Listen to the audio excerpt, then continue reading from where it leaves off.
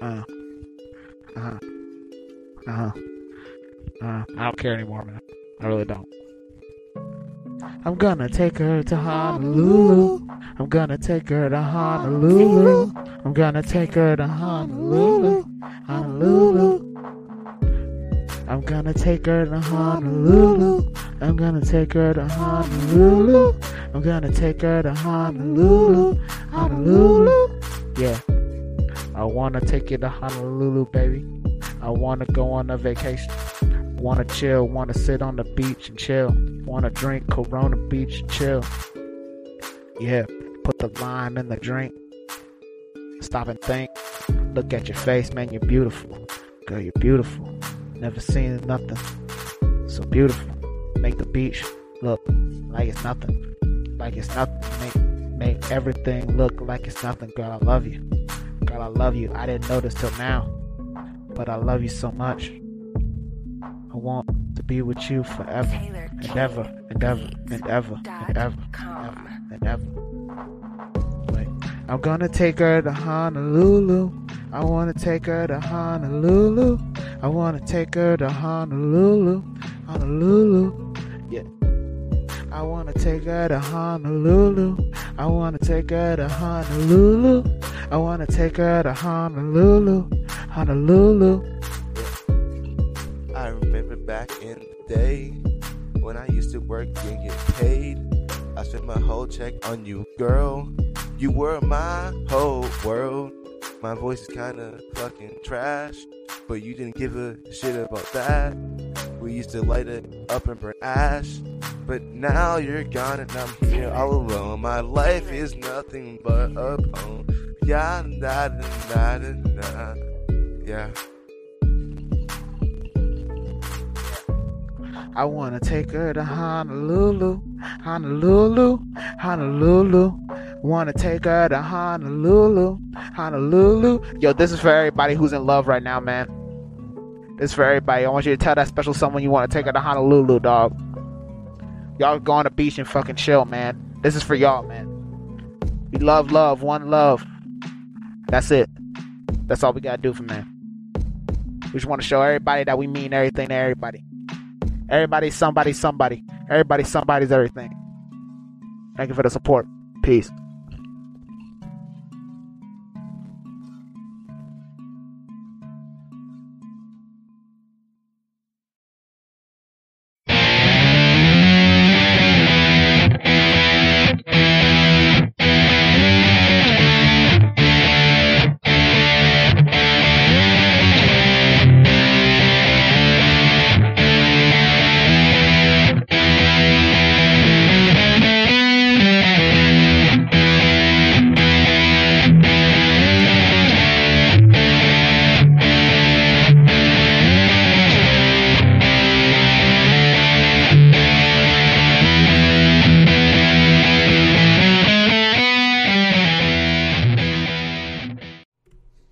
Good morning, good afternoon, or good evening, and welcome to the Vanguard. Force, Spike, please, dear God, what was that song? Cohen, I am Matt Wright, and together we are traversing the muddied waters of freedom. Hey, everybody, and shout out to Matt Hicks and his friend, whose name I forget, for blessing us with that song, Honolulu. Yeah, man, that was a blessing. That was a blessing. That is a great song.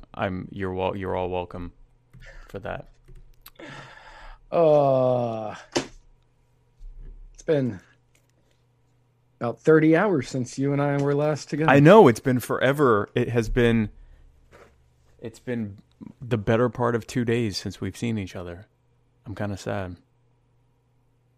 I'm actually pretty sad. Me too.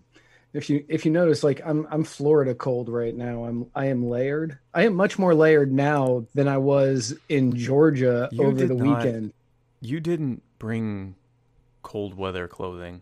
No, God no. And I'm not 100% sure why. Because I 100% didn't consider Didn't check the weather? Yeah. You were dressed like you didn't check the weather. and had no way to adjust now because all of your clothes were far from home or far from where you were because that's essentially what happened. Yeah. You basically. So for the better part, for those who don't know, guys, we were in Georgia for the Georgia Libertarian Party convention and debate and after party, which was that night. But it was even cold during the day. And our friend Matt here was freezing. Was dressed for, 50s, 60s, not 30s. Now, I will admit that 20s. the jacket that I was wearing is made out of wool and is a lot thicker than it looks. Yeah, it doesn't look like it's ready for sub-freezing temperatures. To put in perspective how cold it was. I don't think that we were in sub-freezing temperatures. Oh, it went below 32 at night. When we were out there, it was like 36, 37, something like that. Was it really? It was. You were putting on your brave face. Guys, to put it in perspective, I left one of my Kroger purified drinking waters out in the car that night. And when I came out to go back to see Matt and the rest of Team Supreme the following day, it was frozen. It was frozen. It was mostly ice because it had gotten down to about 26 that night. And I guess the point I'm trying to make is that it was really, really, really cold, and Matt was wearing a business jacket, or what was it? A blazer? I don't know. A blazer and a t-shirt. Uh. So it was fun. So we had a good time, and we'll talk more about that later. But sure. Matt was cold, and I'm glad that you are now bundled up there. The entire weekend, I did not have kava given to me by Justin like I do for what seems to be every single episode of this show. And I did have, and have now, Kroger. Delicious Kroger purified drinking water that I drink. Studio 8424 over on Float. How are you? Hey, Studio 8424. How the hell are you? How the hell are you? Bulavanaka. Bulavanaka. Now, you did actually bring kava this time. So that was good for you. I didn't really use it that much, though. I did not use it as much as I was expecting to. Because you were so cold. Yeah. That's accurate. It was, you were cold. I could feel how cold you were. It was pretty bad, guys. So speaking of frigid, one of the candidates in Georgia, and before, let me preface this by saying that she bought Matt pizza. She did. She bought me pizza. She bought pizza. She actually bought all of us pizza. I just can't eat pizza or hot wings. But she did buy pizza and hot wings for everybody. Joe Jorgensen and her campaign manager, Joe Hauptman, I think his name is. Hauptman? Joe Hauptman, I think. Nice guy. And she seemed nice as well. But Joe Jorgensen was there. She came in second in the debate, second to Adam Kokesh, and Vermin came in third. It was actually almost a tie. It was 26-29 between Vermin and Joe. But she came and she did a pretty decent job with her debating skills and so forth, and was really appearing to try to line up that VP spot for Lincoln Chafee. So anyway, okay, I know we're going to get into Georgia a little bit more. That's true. Yeah. But man, she was just she was going to town on that Chafee. Yeah. Trying to get that VP nod. She felt the chafe. Yeah. And she was pretty, I mean, it was obvious she felt like Chafee was going to get the nomination, and she was just sliding in for that VP spot. Or she's sure she's going to get it, and she wanted Chafee to have the VP spot. I'm not sure, but they were both. That's also possible. You never know. But she was looking for Chafee on her cabinet in some way, shape, or form, or for her to be on Chafee's cabinet. They were angling to be on the same team. Yes. Which seemed to have worked well for her because she came in second. Did not work well for Chafee, who I believe got 0 votes. I was going to say did not place anywhere near anywhere. But so anyway, in her materials, because everyone hands out these. Yeah, we each, everyone hands out these different campaign materials for the tables for people to see. Joe's was pretty good. It talks about being a Switzerland and all this stuff, but it has some interesting stuff there, doesn't it, Matt? It does. It doesn't say anything about Switzerland on here. On the back, it mentions being like Switzerland, armed and neutral or something. That's the back. Yeah, no, not on the one I got anyway. That's weird. Mine had a whole thing on the. Yours didn't have anything on the back. No, mine had nothing that's on the funny. back. Mine had a whole thing on the back. Yeah, mine was only the front. Okay, well that doesn't matter anyway. So on the front, there's some interesting stuff there, huh, Matt? On the front, it gives you a little bit of her bio. It says the Libertarian Party VP nominee with Harry Brown, 1996, Libertarian Party candidate for South Carolina's 4th Congressional District, 92, blah, blah, blah, blah, blah. Yeah. Life member of the Libertarian Party. And then there are a few adjectives that her campaign team chose to describe her. And they're listed right there. It's going to be hard to read because you're going to get the light. This is a very glossy, glossy finish on this. So the word in question. Well, we'll go through. Okay, no, fair enough. Principled. Mm-hmm. Sure. Persuasive. Sure. Why not? Yeah. Practical. Courageous. Excited. Now, all of those can be debated in their own way. Sure. The word that's in question is the word vivacious. Vivacious. Vivacious. Vivacious. That is a word. That is a word.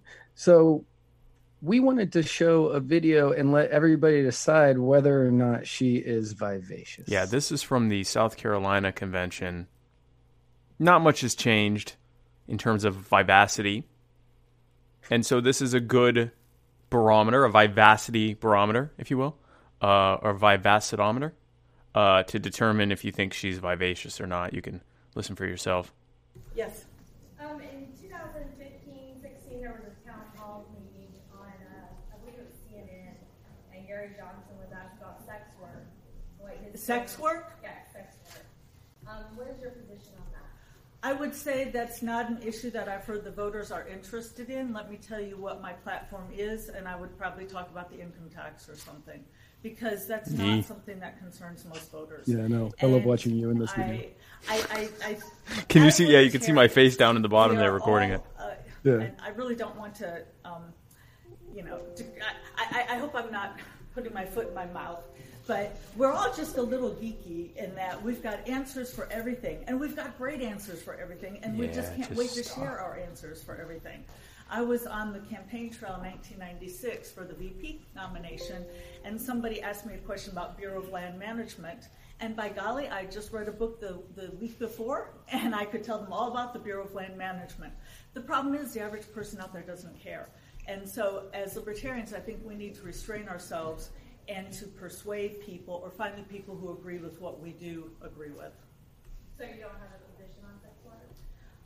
Oh, I have a position. It's not part of the not part of the campaign to outreach to bring new people into the party.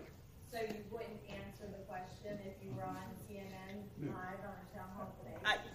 I would. The short answer is no. Wow. Okay, so now you're afraid to ask me the question? So you can't really hear it that well. The crowd, their response was like... It was like an audible, ooh. Ooh. And it's then like one you were person watching says... a video of somebody getting hit in the nads online. It's, ooh. Yeah, it was a cringe. It was a collective cringe from about 100 people going, ooh.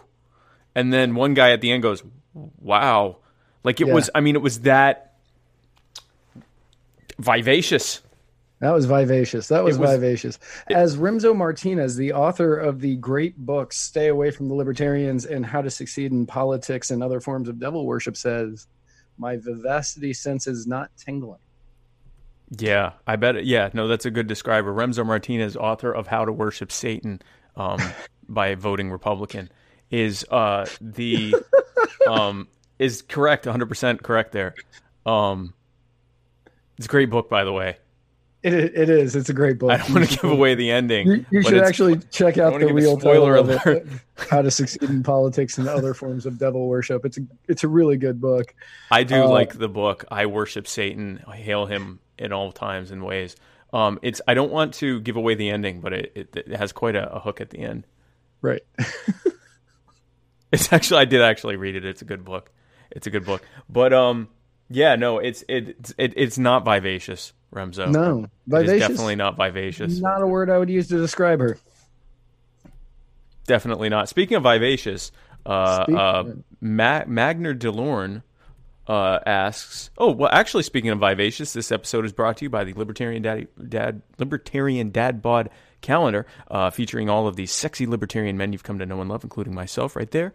Be sure to go to libertariandadbod.com to get one today. It's only $12, including shipping. It's also brought to you. This episode is also brought to you by the Libertarian Party Waffle House Caucus, the fastest growing waffle-related caucus in the Libertarian Party. We just got buttons that came out. If you want a button, be sure to get in touch with me, and I'll get you a button. Speaking of waffles and vivacity and Satan, Magner DeLorne over at YouTube asked us if we were able to resolve the great syrup debate. We are at, I guess, a truce on the syrup debate. Dispute. Fair. So I took... That's what the comment says, dispute. Oh, what did I say? Debate? Yeah. Okay, fair. So Matt and I went to Waffle House right before I dropped him off on that. As we are wont to do. Before the long, sad goodbye. And by long, sad goodbye, I mean I entered every single wrong entrance into the Atlanta airport before finally finding the one that Matt actually needed. So it literally took 40 minutes. But before that, we went to Waffle House. And Matt did this to a waffle.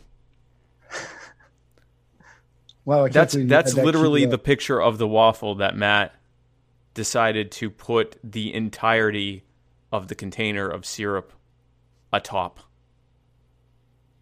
You can't even read Waffle House on the waffle anymore. So drowned is it. That was not the entirety of the bottle. It was it not? If it was, no. Oh, there was still half a bottle left. Well, it was a big bottle then. So it literally needed a bowl or some kind of like rim around the plate because it was almost came out of the plate. This triggered a near mutiny in the Waffle House caucus. And I'm not saying mutiny isn't happening. Well, here's what I know. I'm not calling it a near mutiny. I mean, I'm the only admin, so I'm not not all that worried. I just want to say, but it got pretty contentious because it was perceived that I was judging Matt, which, as we know, libertarians don't do. Libertarians do not judge Matt. But I wasn't judging. I just had some questions. Like, for example, who does that? That was one question. And a good number of people did. And that's true. And I thought, okay, fine. A good number of people do this to their waffles and their bodies. Christy Kendrick? Oh, are we getting totally acceptable? Yeah, okay, listen. Fine. I see. And Tom, Team Matt, great. Wonderful. Good for all of you. I'm happy and glad for each of you. But, yeah. So that's what happened there. And then... So it was resolved as well as one could expect. What am I missing? Tom Arnold. Wexit. Or White House exit. Or Waffle House exit. Waffle House exit. Waffixidus. Wexidus. Wexidus. Wojexit. Christy wants to know where the butter was. Okay, so Christy, in all fairness, the reason there is no butter on that waffle is strictly and only because they did not give me butter, nor did they give me syrup. Spike had to grab the syrup from the shelf behind the counter in order for me to get that, and which I regret. Butter was not within reach. No, but we do know there are some people who bring their own stick of butter to avoid all of that. So, I mean, modern problems require modern solutions. It's true. And speaking of modern solutions, a man in where was this, Seattle? No. Yes, this one. Sorry, this one was in Seattle. Yes, a man in Seattle. Tell us about the man in Seattle, Matt. Sorry, I got an update for something later in the show, and I was trying to read it really quick. Uh-oh. Thomas Kroon from Seattle bought a firehouse at a Seattle auction for $712,000 after seeing the ad featuring the words "unique residential dwelling" back in 2012.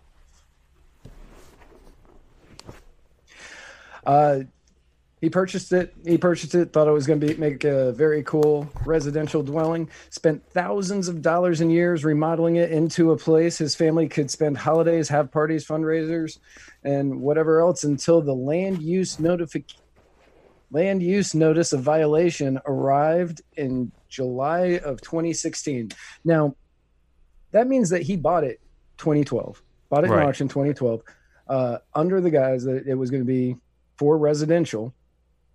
And and 4 years later, after he spent all the money and the time and everything else, that was when they're like, "Oh, wait, what are you doing? You can't do this." With the house that you bought from us. Right. The notice said, discontinue all unauthorized uses, including but not limited to office and residence, because the legally established use of the property is as a public facility, and then in parentheses, fire station. Because God knows there were a number of people looking to buy a fire station for the purpose of being the local fireman. That just happens all the time. Honey, let's recreate ourselves. I know you were wanting to retire, but instead let's move to Seattle and be firemen. Now, but not live there. However, I mean, I think if it's a fire station, you could probably live there. Well, so the only problem is that he wasn't out fighting fires? Probably. Like if he had a fire truck and was fighting fires, like I could see a libertarian actually purchasing this to be a private firefighter. Right. And they start charging, that'll be $20.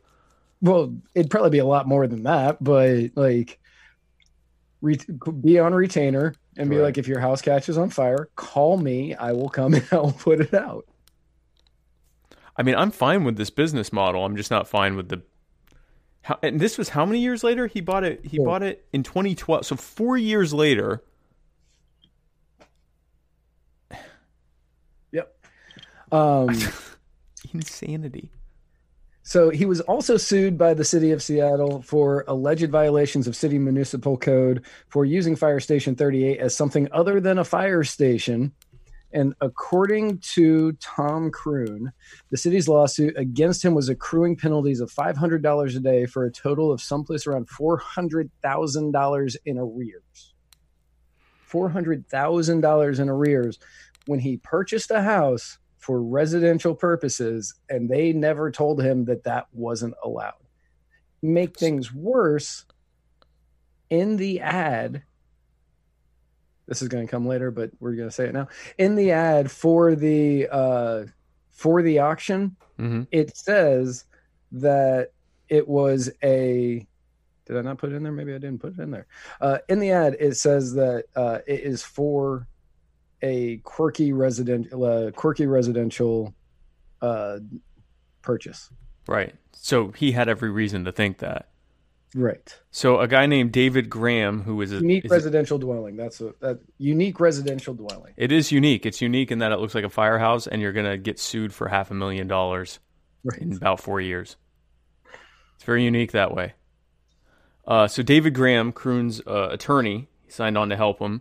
And thankfully, the city of Seattle immediately dropped the suit and started working on changing the paperwork. So now I guess he's suing for his legal fees now? Yeah. So what happened was the city sued as soon as Graham got signed on, and they're like, "Look, you advertise this as a unique residential dwelling." Right. Based on that, and the fact that nobody said anything to him at the time of purchase or at the time of settlement, that, oh yeah, by the way, you're going to have to change this to a residential dwelling in the city's tax code thing. Right. The zoning or whatever. Yeah. With the zoning board. Mhm. Because none of that was told to him, and they said that you have it advertised as this and nobody ever told us any different, that's on you. Because if it were citizen to citizen and it was advertised as a residential dwelling and somebody purchased it based on that and then bought it, and then it's like, oh yeah, you can't use this as residential, the person who sold it to them would be culpable. Right. So in the same way it would be here. So they said, okay, screw it, we're just going to go to the zoning board, we're going to get this changed. So now it's residential, and he is allowed to use it however he sees fit. And currently he is working on getting back roughly $50,000 to $80,000 in legal fees for Kroon from the city. So it looks like it's ending as good news. It is. But what a stupid thing to happen to begin with. Right. It is. It was a win on personal property rights for somebody. Right. But it started as a loss to begin with because they were doing it in the first place. That had to be, because I mean, this has been going on since 2016, and we're now in 2020. Right. So this has been. It's been going on for almost a decade. Yeah. No, pretty insane stuff. And now you're probably thinking, now that's probably the last story they're going to give us about government harming people for no good reason. Well, you must not have seen this show before. So another great story was where the DEA seized the life savings of someone who has dementia. Is that correct? No, suffers from mental decline. It does not say dementia in the article, so I'm not going to go out on a limb and say that. Okay, so he's a guy named Terry Rowland. I think I'm saying that correctly. Terry Rowland, pictured here with his daughter, had saved over a lifetime, and he had $82,373 stacked in a large Tupperware container. He had never used a bank before, but he asked his daughter, Rebecca Brown, pictured there, to open a joint savings account because he was worried about having too much cash on hand.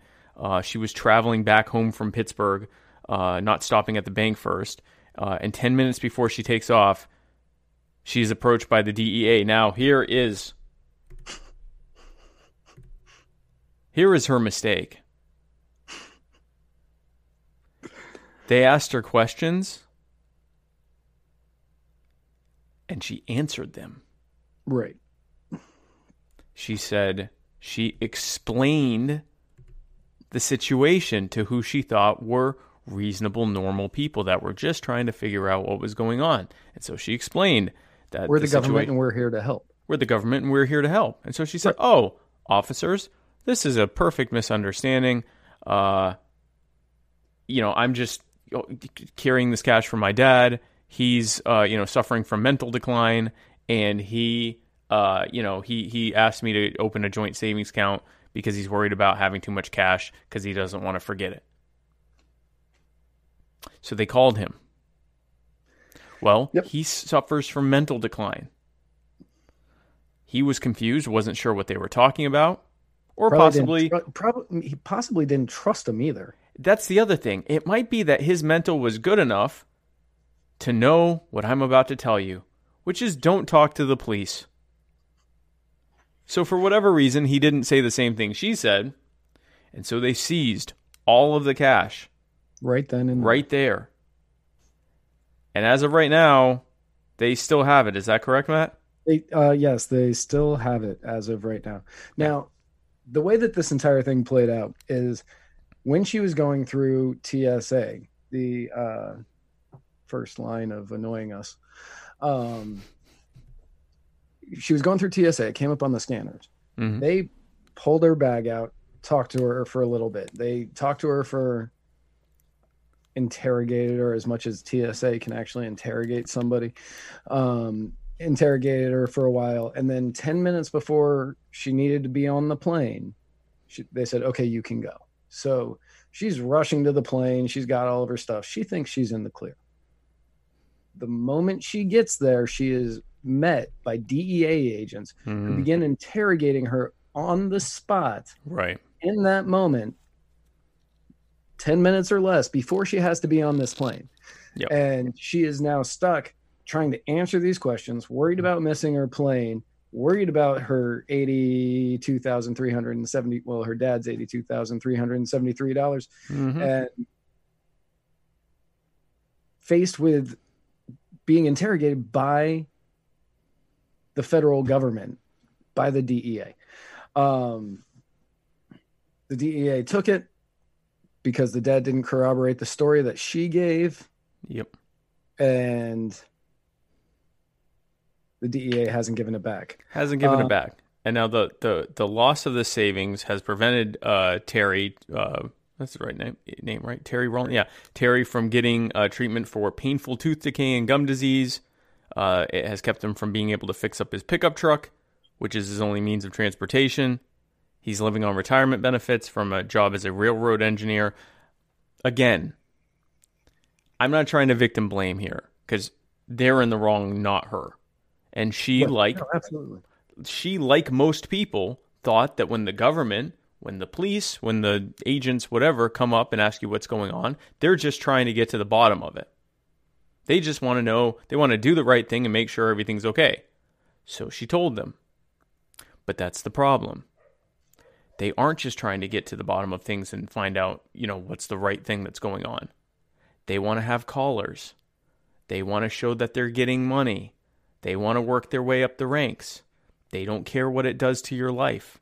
If it ruins it, they're fine with that. They actually like to be able to show how many lives they've ruined. That's part of the whole incentivization of working your way up the ranks. When you get approached by law enforcement in any scenario, I don't care if it's getting pulled over for a speeding violation or whatever, or something like this.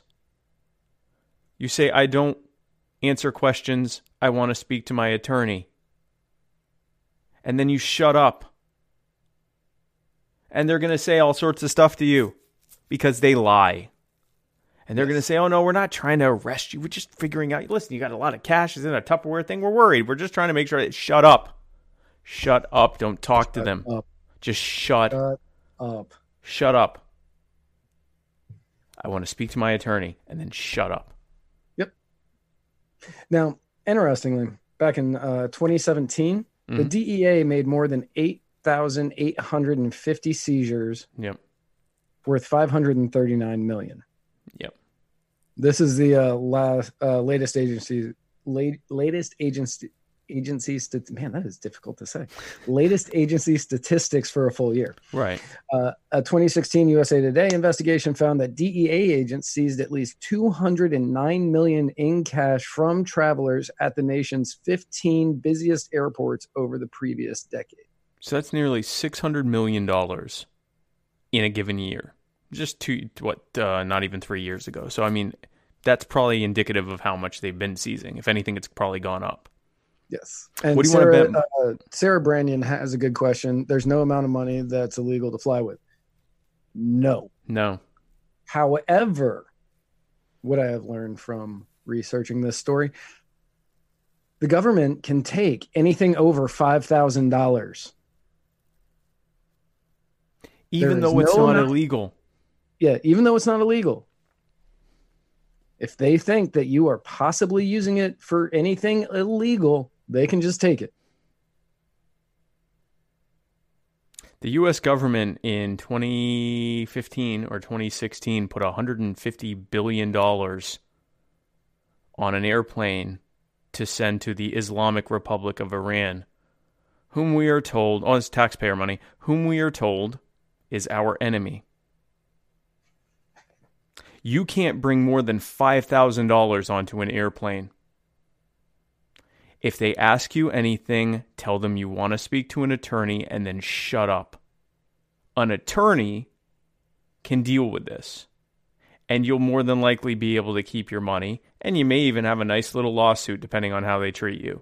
Shut up. Shut up. Stop telling them things. They don't want to fix the problem. They are the problem. The problem isn't anything. So we're just trying to figure this out. There's nothing to figure out. You had money. It's none of their business. But that doesn't stop them from robbing people to the tune of, $209 million just from the nation's 15 busiest airports. Right. The federal government is the biggest thief. It's also the largest murderer and the biggest kidnapper, but it's the biggest thief in the country, bar none. Serotonin has another good question. How long can they hold it with no further evidence?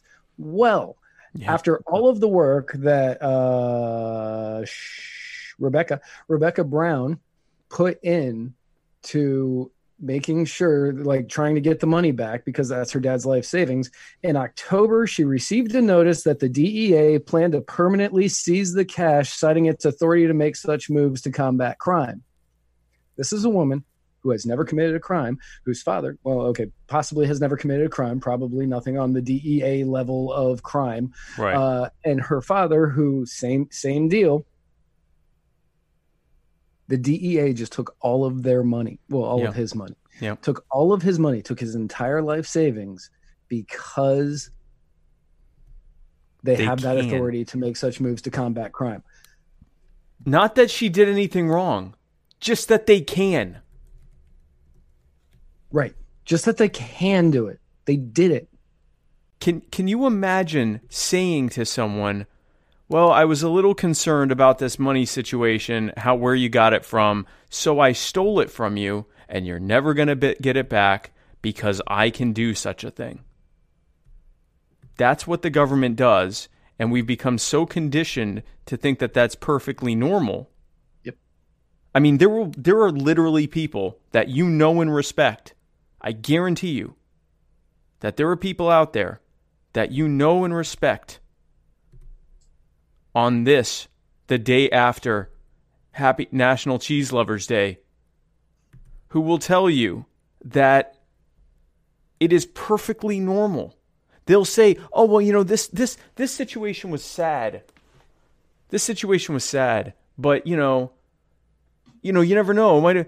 She might have criminal connections, and even if she didn't, they gotta protect us from the criminals. Like the people who will rob you when you're just trying to live your life. Like the people who would try to, I don't know, take your mentally declining father's entire life savings because they can. Because they can. Because why not? Just because they can. Yeah. And like I think it was Hampion said in the comments, you got to sue to get it back. Right. Which you have to spend money to get your own money back. To get your own money back. And is that going to cost you more than $82,373? That's more of a question for Chris Reynolds. I don't know. I mean, whatever it costs. Because here's the thing: you can possibly win, and then you can have a lawsuit and try to get your money. Blah blah blah blah blah. And you may even come out whole and even get some additional, money back from it, to pay for your costs or whatever, or at least be made whole, having spent years fighting it. Yep. And who knows what other threats they put on you in the meantime. Because the federal government isn't just the DEA, it's also the IRS and all sorts of other agencies. The State Department, that in case you want to get your passport renewed, end up on a no-fly list accidentally. I mean, this is the federal government. And it's this kind of stuff that people that you respect will defend entirely based on conditioning that, well, it's bad that they did that, but they're just trying to protect us. From whom? People that would rob you and tell you that they can? Because it sounds like that's what they are. Legitimately, it is a mob scheme. Yeah. It's protection. It's a protection racket. It's a protection racket. Yeah. And unfortunately for Terry Rowland and his daughter, Rebecca Brown, they fell victim to the scheme, to the protection racket of the federal government. No, it is an absolutely thieving and disgusting organization. And speaking of disgusting thieves, Hillary Clinton, Matt, murderer too, said in an interview recently that nobody likes Bernie and nobody wants to work with him. And then she backed Warren's obvious lie about Bernie saying that a woman can't be president by stating that's particularly true with what's going on right now with the Bernie campaign having gone after Liz, the Native American Warren, with a very personal attack on her. Then this argument about whether or not or when he did or didn't say that a woman couldn't be elected, it's part of a pattern. If it were a one-off, you might say, okay, fine, but he said I was unqualified. I had a lot more experience than he did and got a lot more done than he had. But that was his attack on me. Hillary Clinton pictured here, not liking Bernie. So the knives are out for Bernie, Matt. Yeah, the knives are definitely out for Bernie. And so when I started writing this portion of the notes today, Hillary Clinton says in an interview that nobody likes Bernie and nobody wants to work with him. There were so many different punchlines. I decided just to use her own quote as the punchline. Yeah. Because I couldn't choose. A comprehensive list of people who like Hillary. Right. She is the woman who lost to Donald J. Trump. She is not a well-liked individual. Donald Trump at a time when America was discovering what he was going to be like as president. Like now people are used to it. They become somewhat like desensitized to someone acting that way. Right. No, this was pre all of that. Yep.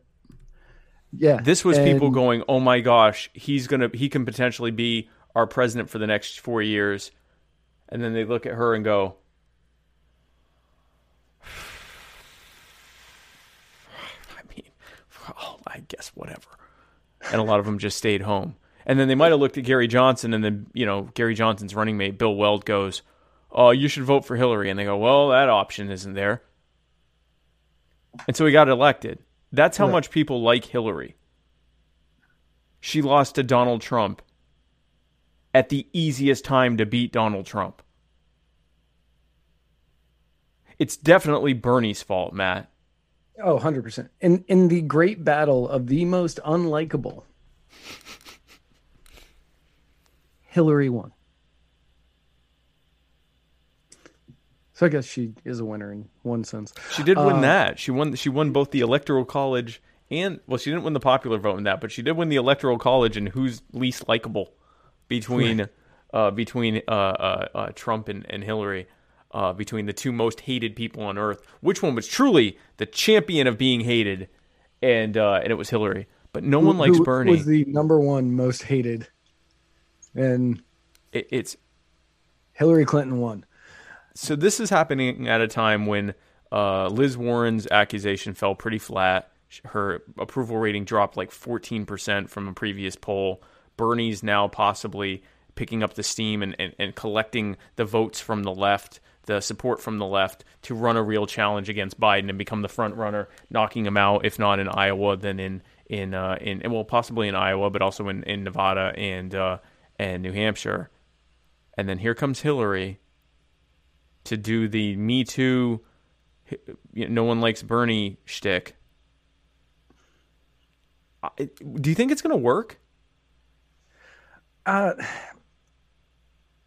saw a great meme earlier. Not a meme. It's a article from a satire site in Canada, the Beaverton or something. Okay. And it said Bernie Sanders relieved to not get Hillary Clinton endorsement. And I think that's kind of more along the lines of that's what I'm saying, what this is like. Yeah. I feel like he's like, well, good. She's not backing me. Yeah, no, I'm glad that she's saying that no one likes me. I'm very happy about that. I mean, listen, I don't know if this is how much, if at all, this is really gonna hurt him, because if anything, it kind of shows like this to me seems pretty open and brazen that the establishment wing of the Democratic Party is just going to do war with Bernie and anyone who tries to get in the way of Biden to lose to Trump. Like, he's going to lose to Trump. He's going to lose to Trump. And as someone who's running for and is increasingly likely to be the vice presidential Libertarian Party, it's just weird even saying that, the vice presidential nominee for the Libertarian Party, and with my running mate in that case more than likely to be Vermin Supreme, having Joe Biden and Donald Trump as the main competitors to us is kind of ideal for us. Like, it would be harder for us to make headway amongst, the youth and politically unaffiliated if a more brash, outspoken, somewhat outside of the box politician type like Bernie were to come on and be the nominee. Or even really anyone but Biden. I mean, Joe Biden is as bad as the Democrats will allow to still be a Democrat from their perspective. And I mean, Matt likes him in defense. If he hadn't been Obama's VP for That's 8 years, he wouldn't be there. Wouldn't have a shot. Shot. This is a thanks Obama moment, because if Obama hadn't done that, Biden wouldn't even be in contention right now. It would probably be Warren or Bernie. It would be either Warren or Bernie. We can say thanks Obama to Biden being the one, because he's got nothing. All he has to do is say, I was Obama's VP. And most people who don't fully pay attention to the ins and outs of this stuff are like, all right, good enough for me. He seems like he's going to return us to the Obama years or whatever. Right. As someone who potentially is going to be running against whoever the Democrats nominate, and Trump and Mike Pence, this is kind of ideal for us. It's also horrifying as someone who might have to live under the governance of either continue under Donald Trump or under a Joe Biden. But, I mean, from a political standpoint, it couldn't underscore the point we try to make more, that this whole thing is a joke. What is it? Michael Malice says that it doesn't matter who you vote for, you get John McCain. And this really underscores that like, I think it was Michael Malice who said that. But it really doesn't matter. You're going to end up with the same garbage every single time. So vote for me instead. But, yeah. So that's, so let's make a prediction here, Matt. Do you think that Bernie's numbers are going to go up or down in the wake of this? So as we were saying, as you and I were talking about yesterday, which nobody else was here for, Elizabeth Warren is female Bernie Sanders light. Light, yeah. So I think Elizabeth Warren's going to get hurt by this, and her numbers are going to go down, and those numbers are going to transfer to Bernie. To Bernie. I don't think it puts them over the top. I don't think it hurts Liz Warren that bad. She just got the New York Times. She and Amy Klobuchar just got the New York Times endorsement. Yeah. And I think that you are going to get a large number of female voters who want the female president. They want their woman president. So they're going to back those two. And since Elizabeth Warren has a much better shot of winning than Amy Klobuchar, which is right. sad to say, because neither one of them have a shot at all. No, not even a little bit. I don't think it's going to hurt him that bad. I honestly don't think it's not going to hurt him, and I don't think it hurts her all that bad either. Like, she's going to take a dip, and a few of the younger generation, the millennials and the one after that, zillennials or whatever. Zoomers? Zoomers, yeah. The Zoomers that are on the liberal side of things who are backing these people. Right. A few of those, female and male, are going to switch over to Bernie. Fair enough. I think anybody over Gen X and up, if they're backing one of them, they're not changing their mind on this now. That's what I was thinking. I don't think it's going to make a huge difference. I think if it makes any difference, Bernie will get a little bit of a bump from it. Right. It's not going to be enough to take him up above Biden. No. I think Biden's the prohibitive favorite at this point.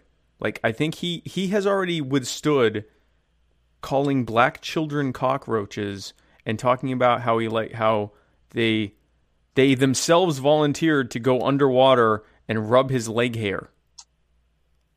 They chose to do that. They did. Those little cockroaches. And then they enjoyed sitting on his lap, and he loved having them there. And then after that, he threatened to wrap a chain around a black man's neck for playing on the diving board. His words. Yeah. The best part about Biden is we don't have to make anything up. No, his words. Nothing. Absolutely nothing gets made up with him. These are Called all him his Esther own Williams words. too. It is insane.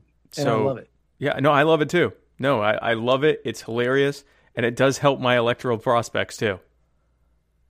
So it's all upside for me. So speaking of, everything is coming up spike. Everything is coming up spike.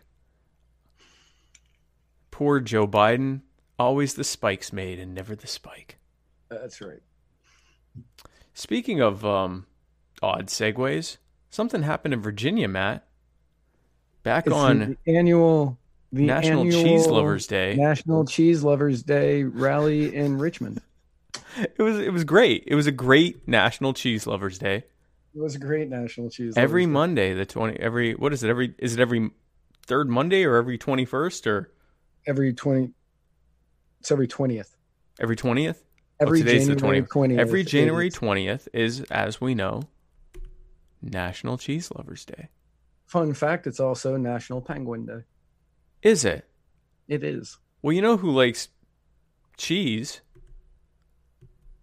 Virginians. Tell us about that rally, that cheese rally, Matt. Yesterday, thousands of protesters, of people showing their disdain for proposed gun laws by Governor Blackface and the newly elected Democratic Assembly, showed up to rally in Virginia. As you can see here by this photo, estimates. Did I put those in there? No. Estimates put it somewhere between 22 and 35,000. Holy hell. From what I saw. So tens of thousands of people showed up to this. Most of them armed heavily. Oh yeah. Can you put the graphic back up? Sure. Thanks. The people inside of that fence, they are not armed. Everybody outside of that fence, probably armed. Now, of the people in the fence, you had to go through security, you had to go through a metal detector in order to be inside of there. And I think you got searched. You went through a metal detector and then you got searched as well. Most of the people that were in there appeared to be in the media in some way. Right. Yeah. So that was actually the spectator area for the most part. Our friend Ford Fisher with News to Share went into that area where they told him he couldn't have a helmet, and they also confiscated his tripod because that's a weapon. The helmet was actually listed on the prohibited items. Yeah, no helmets were in the state of emergency. No helmets, no shields. So not only can you not have a weapon to shoot, you can't try to stop from being killed. That's right. That is true. Because that's literally, I mean, you can't really, it's hard to kill someone with a helmet or a shield. A helmet and a shield are effective in trying to stop from being killed. Yeah. So in Virginia, Governor Ralph Blackface Michael Jackson Northam, the only man who decided to play Michael Jackson by putting shoe polish on his face, decided that it was illegal to not be killed. That's right. Or have a tripod.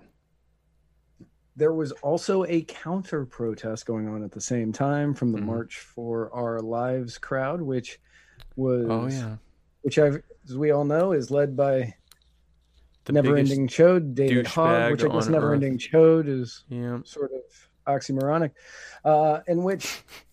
and he went on a Twitter rampage. Virginia is in a state of emergency because white supremacists and Nazis are using their Second Amendment rights to shut down the First Amendment rights of students, veterans, and clergy. Here is a comprehensive list of people whose First Amendment rights were shut down by the rally yesterday. Right.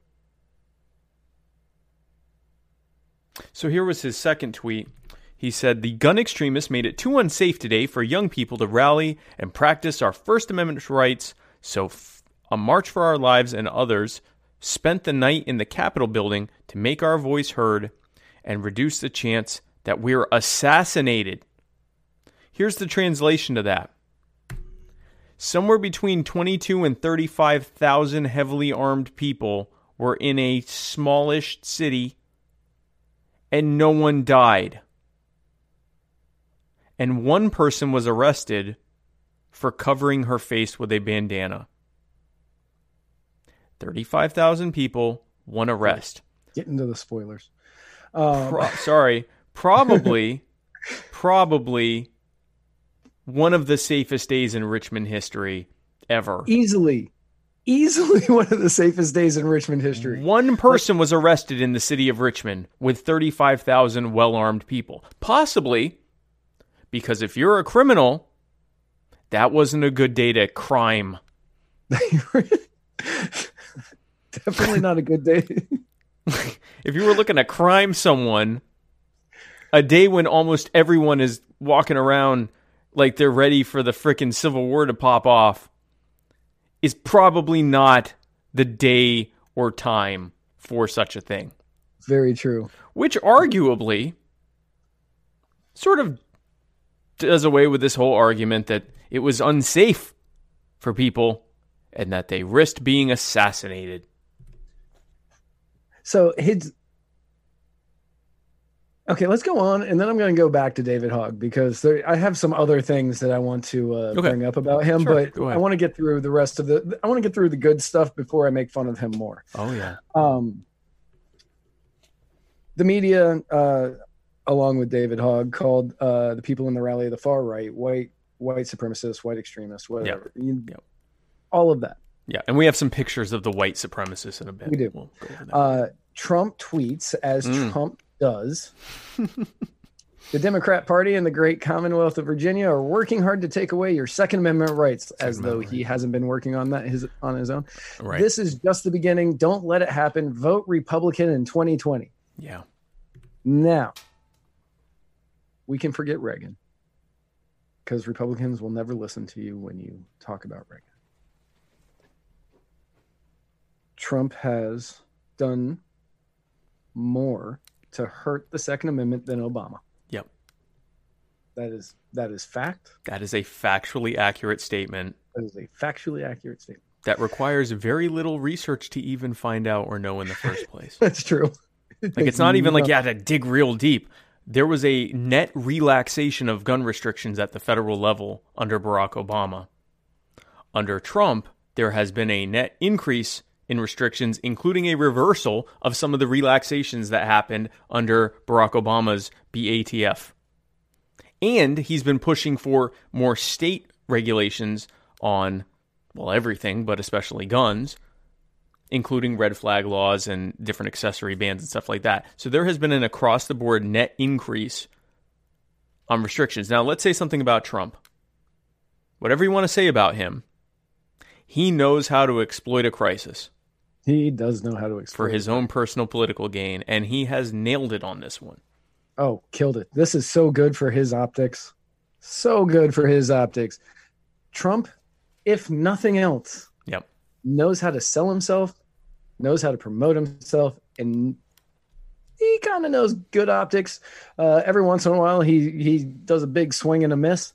But he knows optics. Yeah.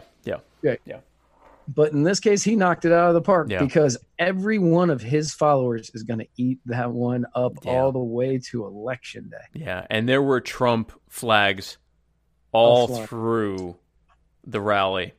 These are people who probably not that long ago were very upset about the infringements being placed on them by Donald Trump's administration. And That's now, because of this, they've rallied right back around the MAGA flag. So, in an election year, in a swing state that has become increasingly blue, it was purple, and it's becoming bluish purple, or purplish blue, and he just re-purpled it a little bit. He just repurpled it a little bit. He just re-redded that purple somewhat. So I will say that Governor Northam, Governor Blackface, Mm-hmm. he has repurpled it. He has repurpled it. He has not helped, yeah.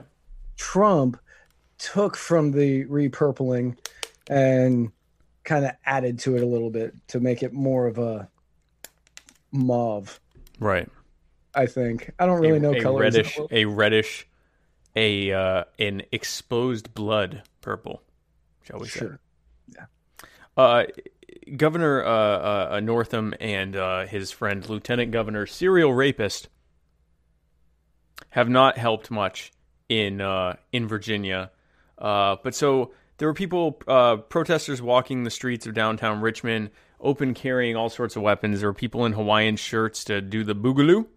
Didn't happen, but they did do the boogaloo. Alex Jones showed up with a battle tank. And then even our good friend and LP presidential candidate, Daniel Taxation is Theft Berman, showed up with his signature hat and put some stuff on Jones. That's Alex Jones' tank. Oh, even though it says Virginia State Police, that's Alex's? Yeah, Alex bought that. That is his tank. He was very happy that he left it on there all day long. He actually has a video of him following Alex Jones, and he said, Alex, is taxation theft? And he goes, without representation, yes. And he goes, is it theft? He goes, yes, definitely theft. And so he let him put the stickers on his tank? They're magnets. Oh, cool. And he let him put it on there and left him there all day. That is funny. Well, good for Dan. Yeah. That was some good optics there for that day. Good optics. There were people shouting chants such as "We will not comply." Once it was time for the rally to end, the protesters dispersed. There were no reports of violence. There were even demonstrators picking up trash off the streets of downtown Richmond as they left a pro-Second Amendment rally, saying that it was a birthday present for Governor Blackface and to show that, you know, they come and you know, leave it cleaner than they came. Right. Again, no violence in this violence. incredibly dangerous situation with all these guns around each other. And there was one arrest, as Spike said earlier, and it was a girl that was wearing a bandana over her face, and she was arrested under the anti-mask law that they have in Virginia. But Hamp Yance commented it was 2 cities over, though, so it wasn't even in Richmond. Oh, well then. And we'd have to double check that. But if what Hamp is telling us is true as far as that arrest, then there were no arrests. No arrests in Richmond that day. That day in the entire city of Richmond. So if Ham's correct, then there were none. And if it was in Richmond, there was one in a city in the capital of Virginia with 30-some-odd thousand visitors, almost all of whom were heavily, heavily armed. Now, here's what I heard from the left today. And when I say the left, I mean like the Democrat left. The far left, the true far left, are actually as pro-gun as we are. Not necessarily for the same reasons, but they are pro-gun. In fact, some of the best pro-gun quotes you'll ever read are from Karl Marx. All that aside, the left, the Democrat, neoliberal, whatever left, their message for yesterday's was that yesterday on Martin Luther King's birthday, on National Cheese Lovers Day, and Martin Luther King's birthday, in what was the capital of the Confederacy, a bunch of white supremacists showed up to say that they cared more about their guns than about Dr. King's legacy or the safety of our children. That's what they went with today and yesterday. Now, first of all, let's here's a picture of some of the neo-Nazis that showed up for the rally.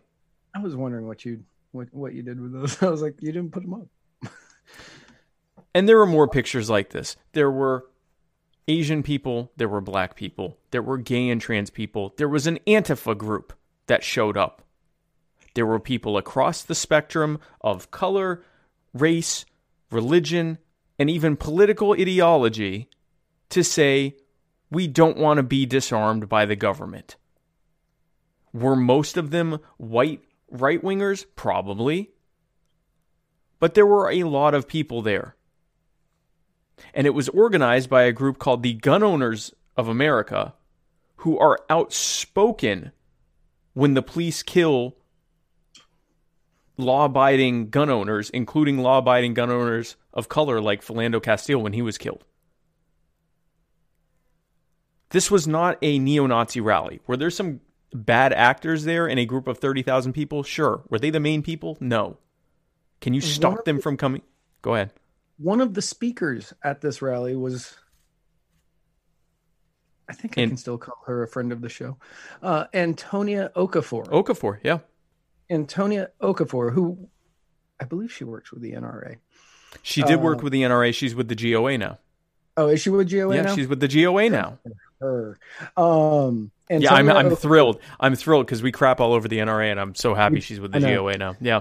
And Antonia Okafor, who is a 20-something, I would think. Nigerian American, yeah. Nigerian American.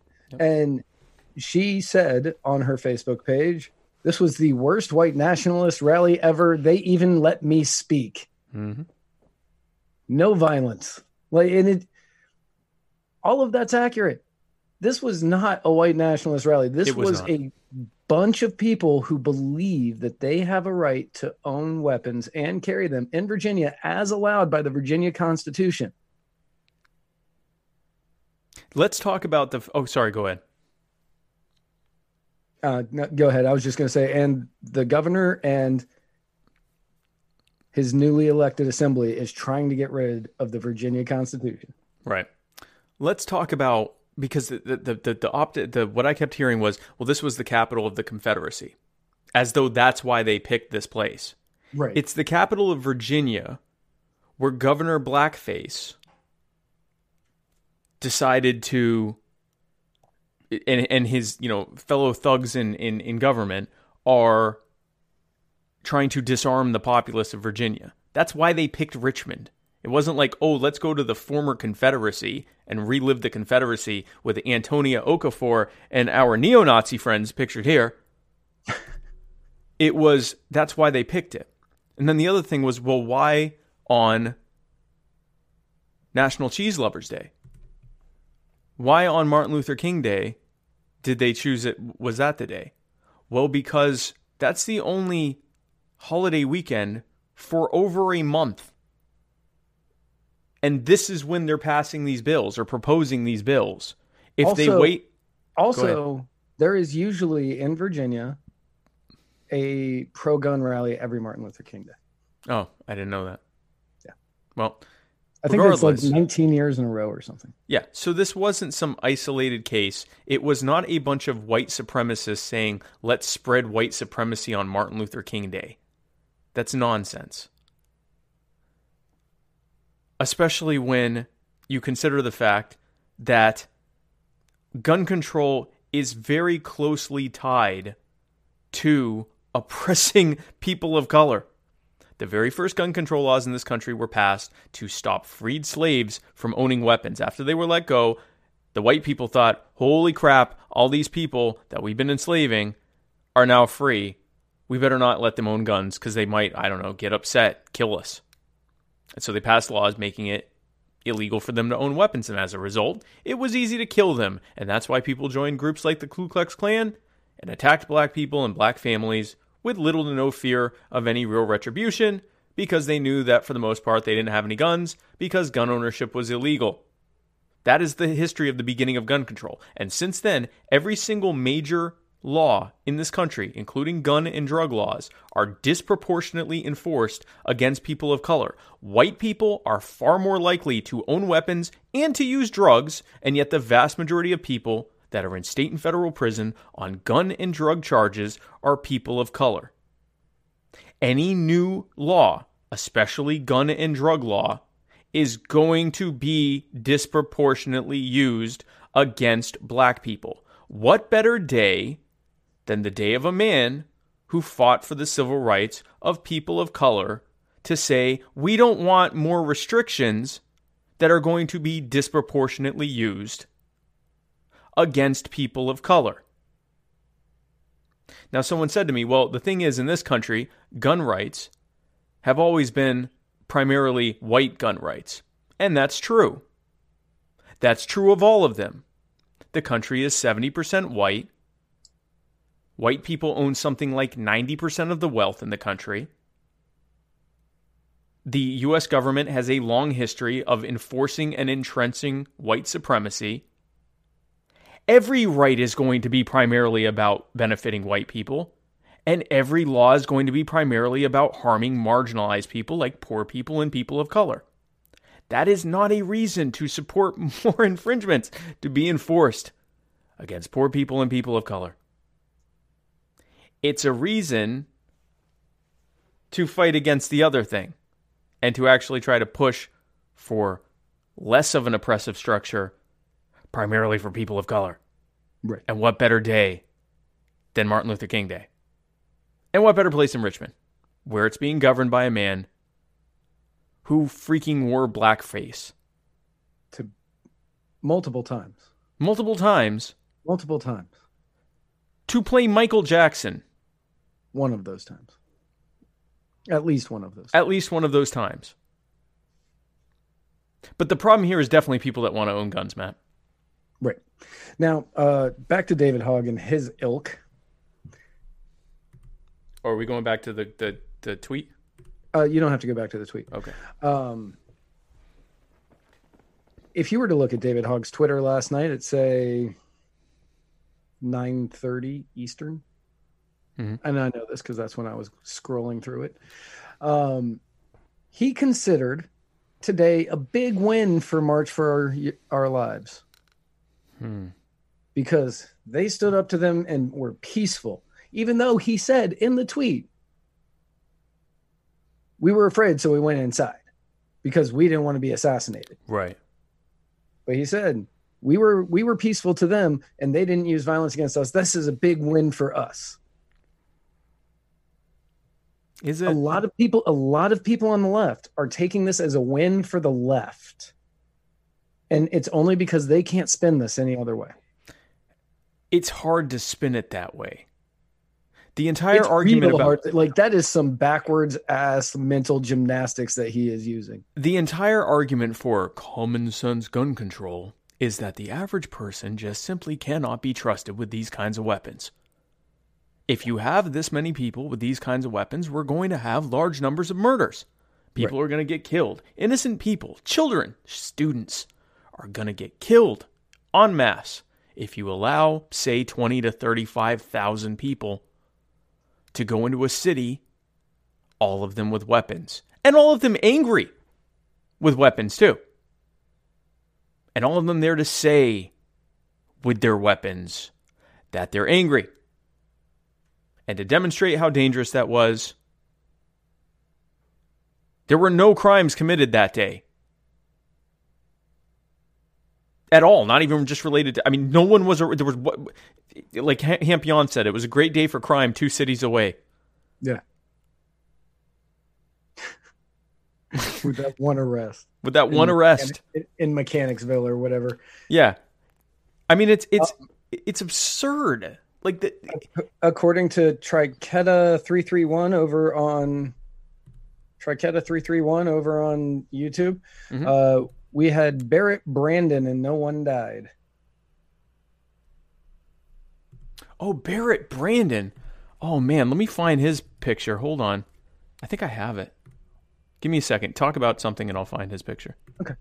But David Hogg, March for Our Lives, all of these organizations, all of these people who are these neoliberal, but socialist neoliberals, they are all taking this as though they have won.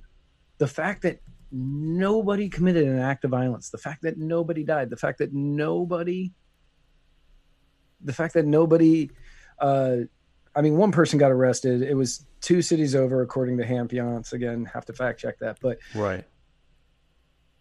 nobody got arrested in the city of Richmond having to do with the protest on that day. And they're trying to take it because nobody died, because no acts of violence. And they said, our peaceful ways won. No, the fact that you had 22 to 35,000 Second Amendment protesters out there showing that the vast majority of gun owners are not violent people. Yeah. That's why you were So safe. much so that they cleaned up the streets. They freaking cleaned up the place. They cleaned up the streets. It's so absurd. The people from March for Our Lives have probably, and I'm not going to say they've never, but have probably never cleaned up the streets after one of their rallies. I can't guarantee it. I don't know. Even if they did, no one has ever claimed that March for Our Lives is dangerous. That the actual protesters are dangerous. I mean, they're trying to take away Second Amendment rights under the guise of protecting children. Right, but I mean, they themselves doing their march aren't going to like directly try to harm. No one asserts that that's going to happen. But this gun rally was going to be incredibly dangerous, and yet, we had to save ourselves from being assassinated by going inside of a building. I have news for you, David. If 22 to 35,000 people that were heavily armed wanted to kill you, and they were all in a city, there is no building that would protect you from that. No. Anywhere. There is not a single building in Richmond that would have protected you. You could go into a NORAD base. They're going to get you. Yeah. So because the people at NORAD would give them to you. This is Barrett Brandon. So there's a guy, he's a gun shop owner in, I believe, West Virginia. And he showed up with this Barrett 50 caliber sniper rifle, which is used to, it's actually, well, I mean, it's used for many things, but it can also be used to take down some tanks if the sniper is good enough with it and can hit the tank in the right spot. And he walked around with that. He was a crowd favorite. People were taking photos with him left and right. They loved Barrett Brandon. Crowd favorite. He was a crowd favorite. Now, if Barrett Brandon had wanted to kill someone in that building, they'd be dead. He himself could kill as many people in that building as he wanted to until someone took him out. And yet, everyone made it home fine, except for the one chick 2 towns over who wouldn't take her mask off, her bandana off. Right. Which there's a whole subject that it's now against the law in sub-zero temperatures or sub-freezing temperatures to cover your face. But it's definitely the problem. Gun owners are the problem, not an overbearing government. It's definitely the gun owners that are the problem there, Matt. Yeah. Side note on Virginia that I realized today. Everybody's out there protesting gun laws. And there's a bunch of other laws on the books that some people might find abhorrent. Others of us are like, hey, you know what? I kind of agree with that. Even as libertarians, anarchists, whatever. Right. But there are 2 that I found interesting. And I find them interesting only because they're in the same cycle. Granted, one is introduced by a Republican, the other is introduced by a Democrat. The one introduced by a Democrat is the National Popular Vote Compact, in which whatever the popular vote of the country is, Virginia will put its electoral delegates toward that. Mm-hmm. Toward that. Whatever whoever gets the popular vote.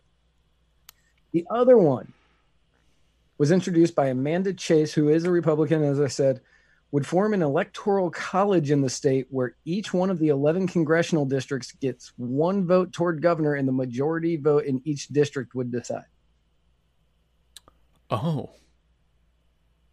So instead of a popular vote in Virginia, it would get rid of that. It would be an electoral college in the state. Which would, I'm guessing, help Republicans. Yeah, because it would take, like, the vast majority of the vast majority, like where the highest concentration in Virginia is going to be like your Alexandria, Arlington, Fairfax, the Nova area, the right, Nova DC area, Beltway area. and Yeah, then, yeah. And then down near Virginia Beach. Those are going to be the two highest areas of concentration, maybe Richmond as well. And the rest of the state, for the most part, is very, very conservative. Right. So that would give it, typically, if I were to guess right now, 7-4 Republicans every single time. Now, there are many different debates about what's better, a national popular vote, or state popular vote, electoral college, drawing straws, whatever. Ultimately, as an anarchist last week, what was it? It's been a week since I said that, right? It's been a week. Been a week. As an anarchist, I will tell you that these are basically different arguments about shuffling deck chairs on a sinking ship that's on fire, filled with people that are trying to murder you. But the bottom line is, I don't know about the one about how legal the one that would form an electoral college in the state is. I assume it probably is legal. I would assume that would depend on the state's constitution. That's what I'm saying. I don't know. I don't know how it is. Here's what I can tell you. The National Popular Vote Compact is actually prohibited by the Constitution. There is something called a prohibition on interstate compacts, which is an attempt by states to make a compact between themselves without updating or amending the Constitution to do it. It's called the it's a prohibition on interstate compacts. This is literally called the National Popular Vote Compact because it is a compact between the states. Now, the person who came up with NPV claims, well, it's a compact in name only. It doesn't actually work that way. And yet, it is an agreement that all of these states will agree to do the same thing if everyone else that's signed on to it does the same thing too. It's sort of a we're all going to jump off at the same time agreement or compact. That's what a compact is. Leave it to an anarchist to have to explain to lawyers and politicians that this is blatantly unconstitutional. Now, does that mean that the Supreme Court would actually nut up and buck the states and say, you can't do this? If you want to have a national popular vote, you got to change it with the Constitution? That remains to be seen. But in terms of how it's actually written in the unfit to exist document that governs us, this is illegal. Doesn't mean it won't happen, but it is illegal. Right.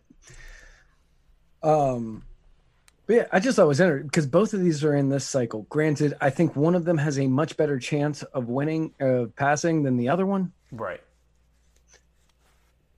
However, if all of these states who do the National Popular Vote Compact, if Trump somehow gets the popular vote, that's what I tell these people. I'm like, guys, what God, happens? He will sweep. He would sweep in that case.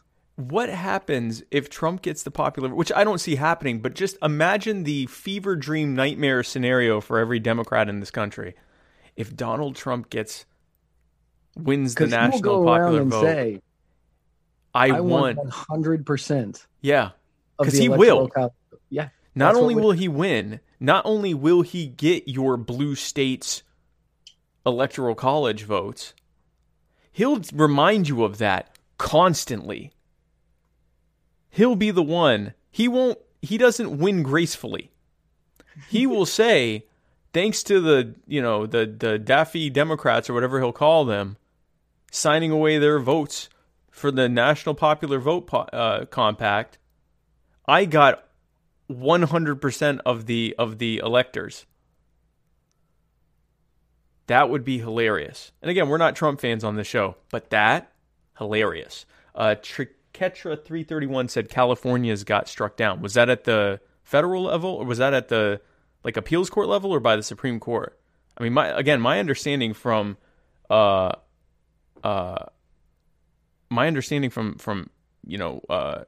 it's written in the Constitution is that this kind of compact, which would be an interstate compact specifically designed to subvert the original process set forth in the Constitution, by them all just agreeing to do something outside of that, would be okay. So it's at the state level. Yeah, again, we've seen how many times the Supreme Court goes, "Oh, is this popular?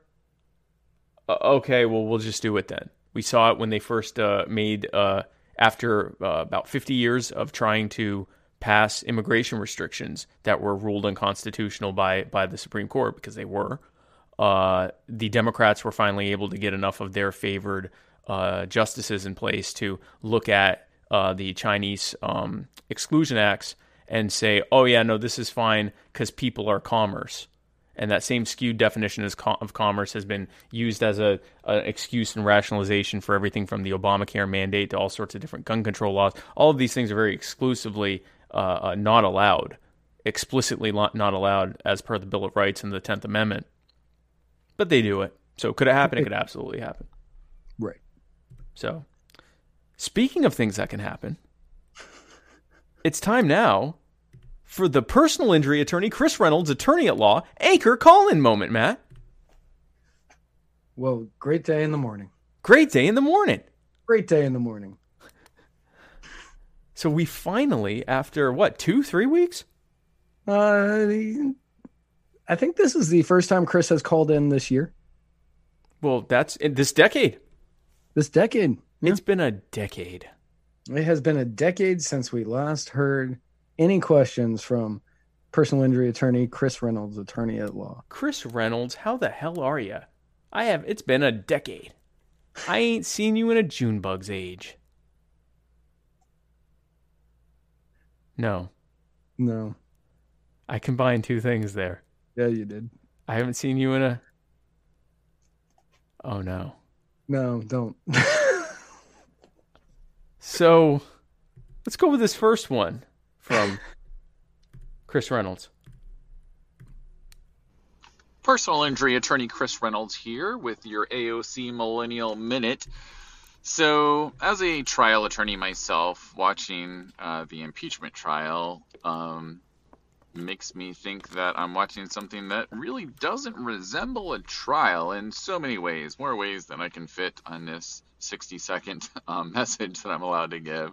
So, I guess really my question would be more of, I guess one, why don't we have codified rules about something so important? And two, what rules would you all use to do this, to govern the impeachment hearings? So, thanks. I'll let you go on this one first, Matt, because my answer is simple. So, we're going to get into the impeachment right here in a minute, and we're getting deep into this. Yeah. So buckle in if you thought this was going to be a short show. But we so you're right. There are no codified rules on how impeachment works. Right. Every impeachment is going to be different from the impeachment before it. Because of that, a lot of arguing and bickering happens beforehand, as we've all been watching. I'm assuming that everybody that's watching us right now is kind of up to date on everything that's happening, because we have a higher than average intelligence. I guess we have a very high intelligence of intelligent number of intelligent people watching the show. We have a very high, I don't even want to say high IQ. They're just super brilliant and right. and pretty too. Beautiful people. Thumb on the pulse of what's happening in this world. Thumb on the pulse and just looking on fleek at all times. Just gorgeous. Dashing. Just freaking ravishing. Wake up in the morning, don't even have to put on any makeup, just freaking like that. Best looking audience out there. Best looking and smartest audience in history. Yes, easily. So you've seen all of the turmoil that's going on with the impeachment, and it's like, should we use these rules? Should we not use these rules? We want new rules, whatever. As to why there's never been any rules written down for this, I can't answer that. That makes no sense to me. You would think that they would have put something together. But that never happened. No. Had there, like, what rules should there be?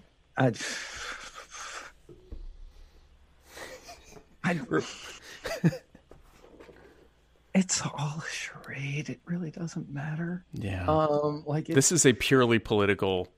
This is today's is purely political. Literally today's, yeah, purely political. However,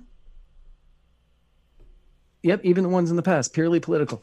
All of it's been purely political, and it's just been a way to try to gain support for one particular party, and typically it kind of backfires on them. Now, as far as what rules there should be, I would say you should need an actual judge, because there isn't one. That's interesting. Like that we'll get into that more, but I would say at bare minimum, you need an actual impartial, good luck, judge. That would be a fun one. Of course, then you gotta have how are you gonna pick who that judge is? Right. Here's my answer. Could you imagine trying to get somebody passed? The Congress, yeah, exactly. Like who is the Senate going to agree on? The election would have happened by now. Nobody would get selected. Right, exactly. So my answer, Chris, is that the reason it's set up this way is because it's entirely political. This is not to find out if someone committed a crime, even if that might have been the intention. It's to find out if they have the political will in Congress to remove the president. And they do their best to, influence public opinion, to try to put pressure on wavering politicians to either support it or not support it, depending on which side you're on.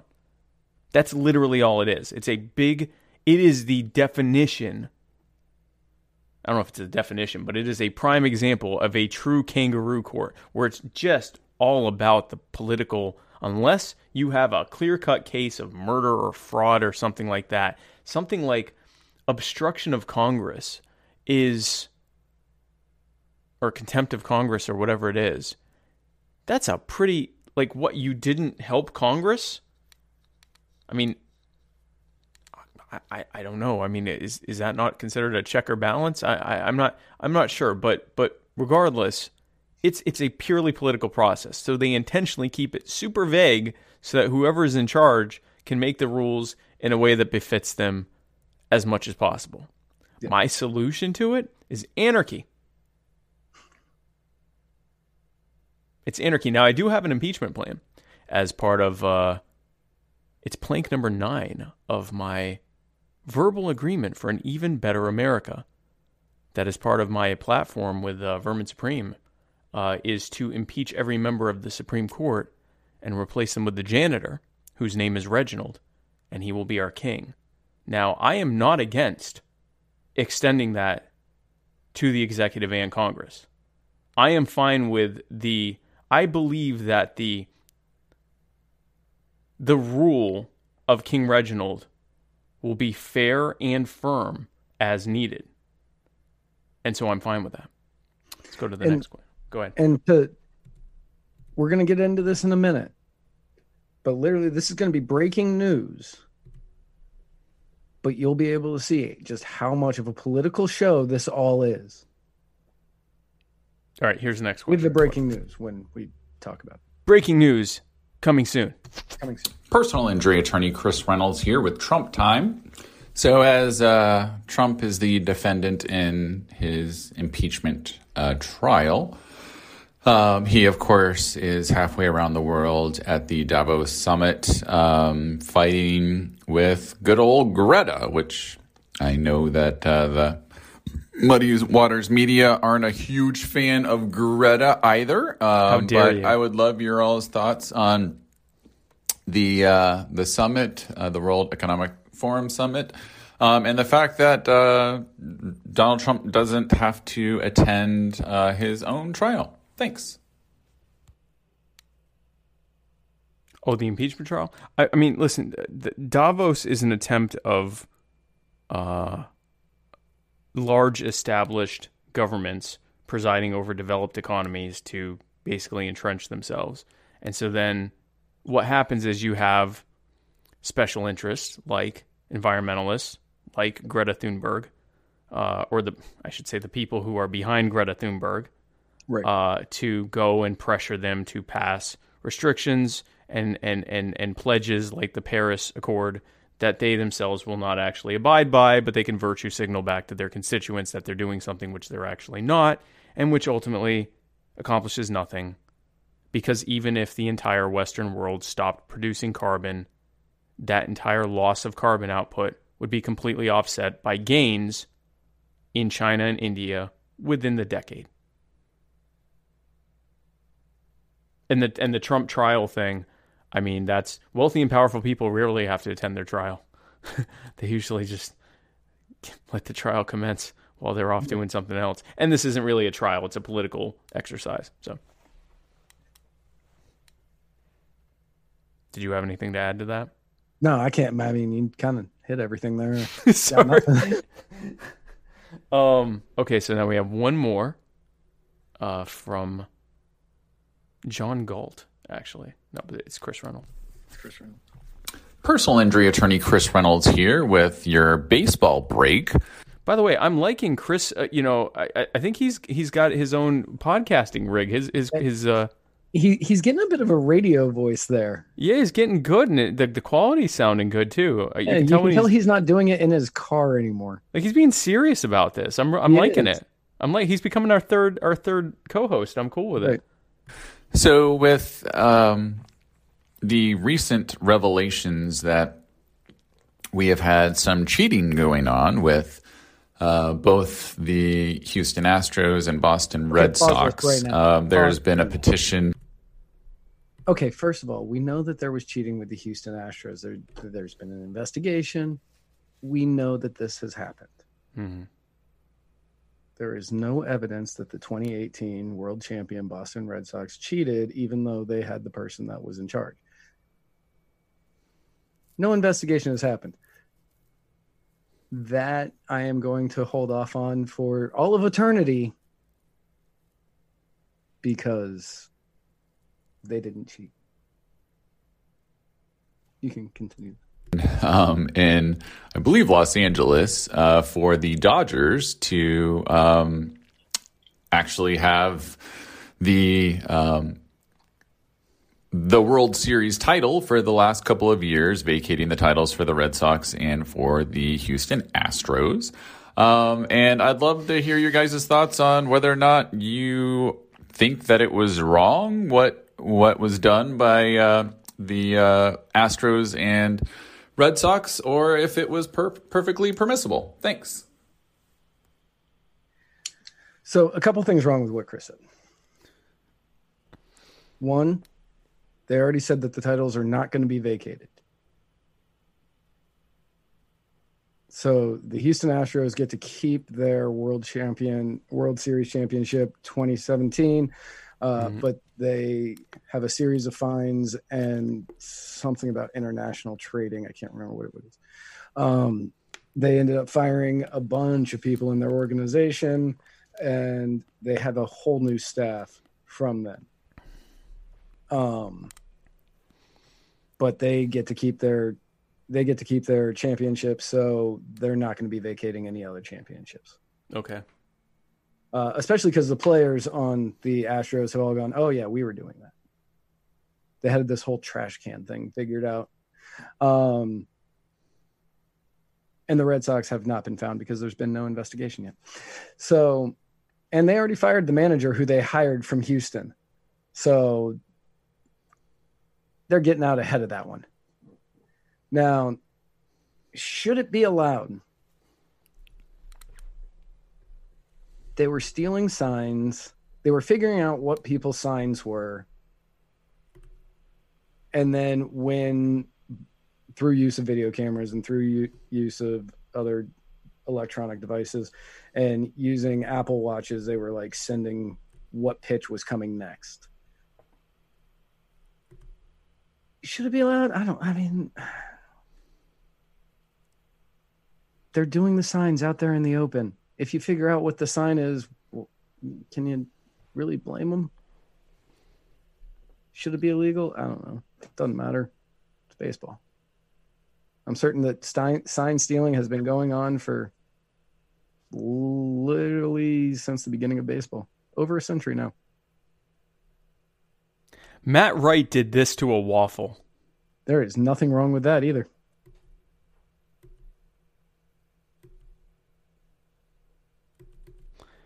Chris, thanks again for this amazing personal injury attorney, Chris Reynolds, attorney at law, anchor call-in moment.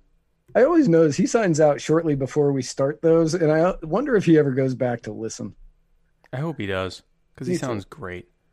He does. He sounded really good in those. He's stepping his game up for this new decade, guys. 2020 Chris. So speaking of, I don't know, cheating that doesn't matter. I don't know. The impeachment trial officially began today, right? On Tuesday? Yeah, Today. Today.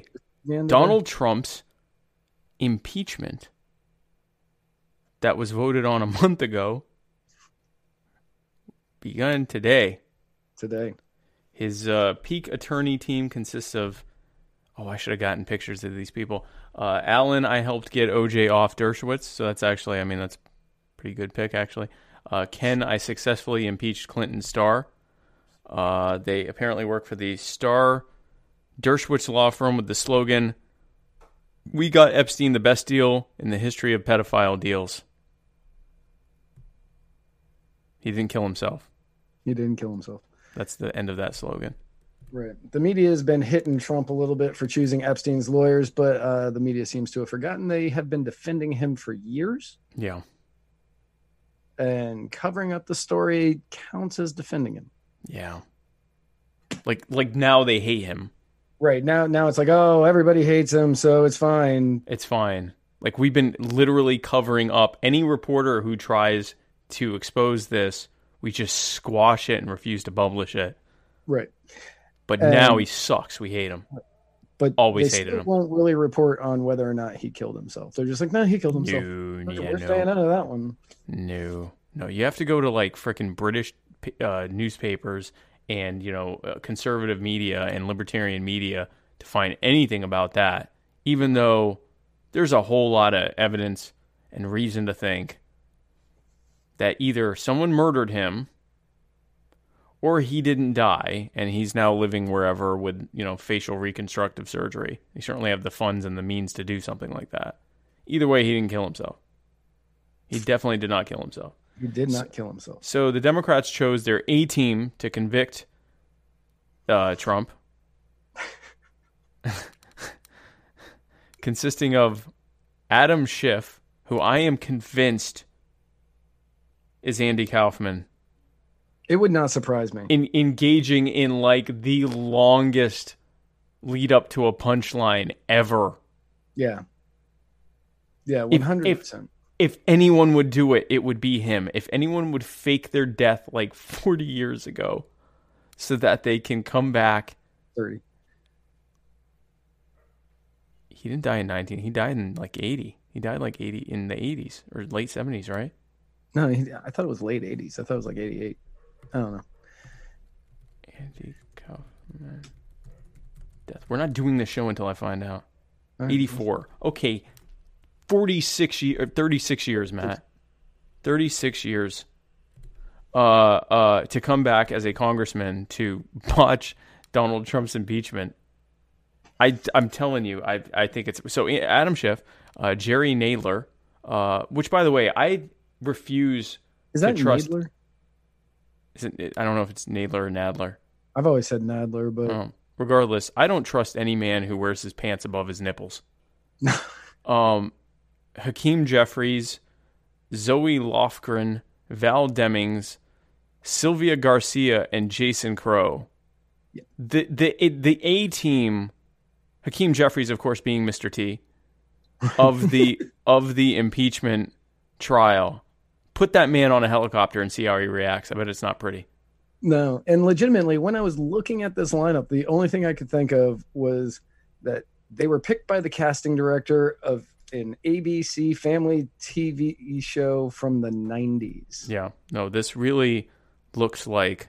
Oh, that looks so much better than the one. Yeah, no, I wasn't even. I would have tried to address make the Real House Managers of Impeachment Trial a little bit more 90s style. Fair. Because that looks today. Yeah, I did that 10 minutes before going live, so you're welcome. Thank you. Yeah, because this is that other was. No. Oh, I tried, man. No, you did. You tried. You did try, but this is better. Yeah, no, that's a lot better. I'm really glad you went with that one. Thank you. No, it feels kind of. It feels like a terrible episode of Friends. It really does. It's like on this well, horrifically special episode of Friends Blossom. was nothing but white people. This looks like a terrible episode of. Like, this looks like something that was on ABC Family back in the day when they were like, we need diversity in everything. Give me one of each. It's like a really bad Seinfeld Living Single mashup that no one asked for, wanted, or needed. So that's certainly how that happened. So Ted Cruz had something to say. He said, "I think it's certainly possible that this trial could last 1 or 2 weeks. On the other hand, if the Senate makes the decision to go down the road of additional witnesses, that could extend it to 6 to 8 weeks or even longer. And I'm the Zodiac killer. And my dad killed John Kennedy. Now, imagine. And I sent anthrax to myself." Go ahead. Now, imagine you are Senator Sanders, Warren, Klobuchar. Yep. I think that's all. Mm-hmm. That's all of them now. You are one of those 3 senators. You are stuck in D.C. You have to be there every day. You can't have your phone. Oh, you can't have a phone? No. Oh, God. Whew. Yeah, you cannot have a phone. You can't have like a tablet, nothing like that. You are there for this. This is what you are focusing on. Oh, my Lord. You have no contact. Anything that you want to send out, you give to a page, and a page will run it out to your staff, and the staff can do it. But you can't do any of it. They want Joe Biden to get this so bad. Why did they wait a month? This is primary season. I know. They want Biden Buttigieg. Possibly Steyer.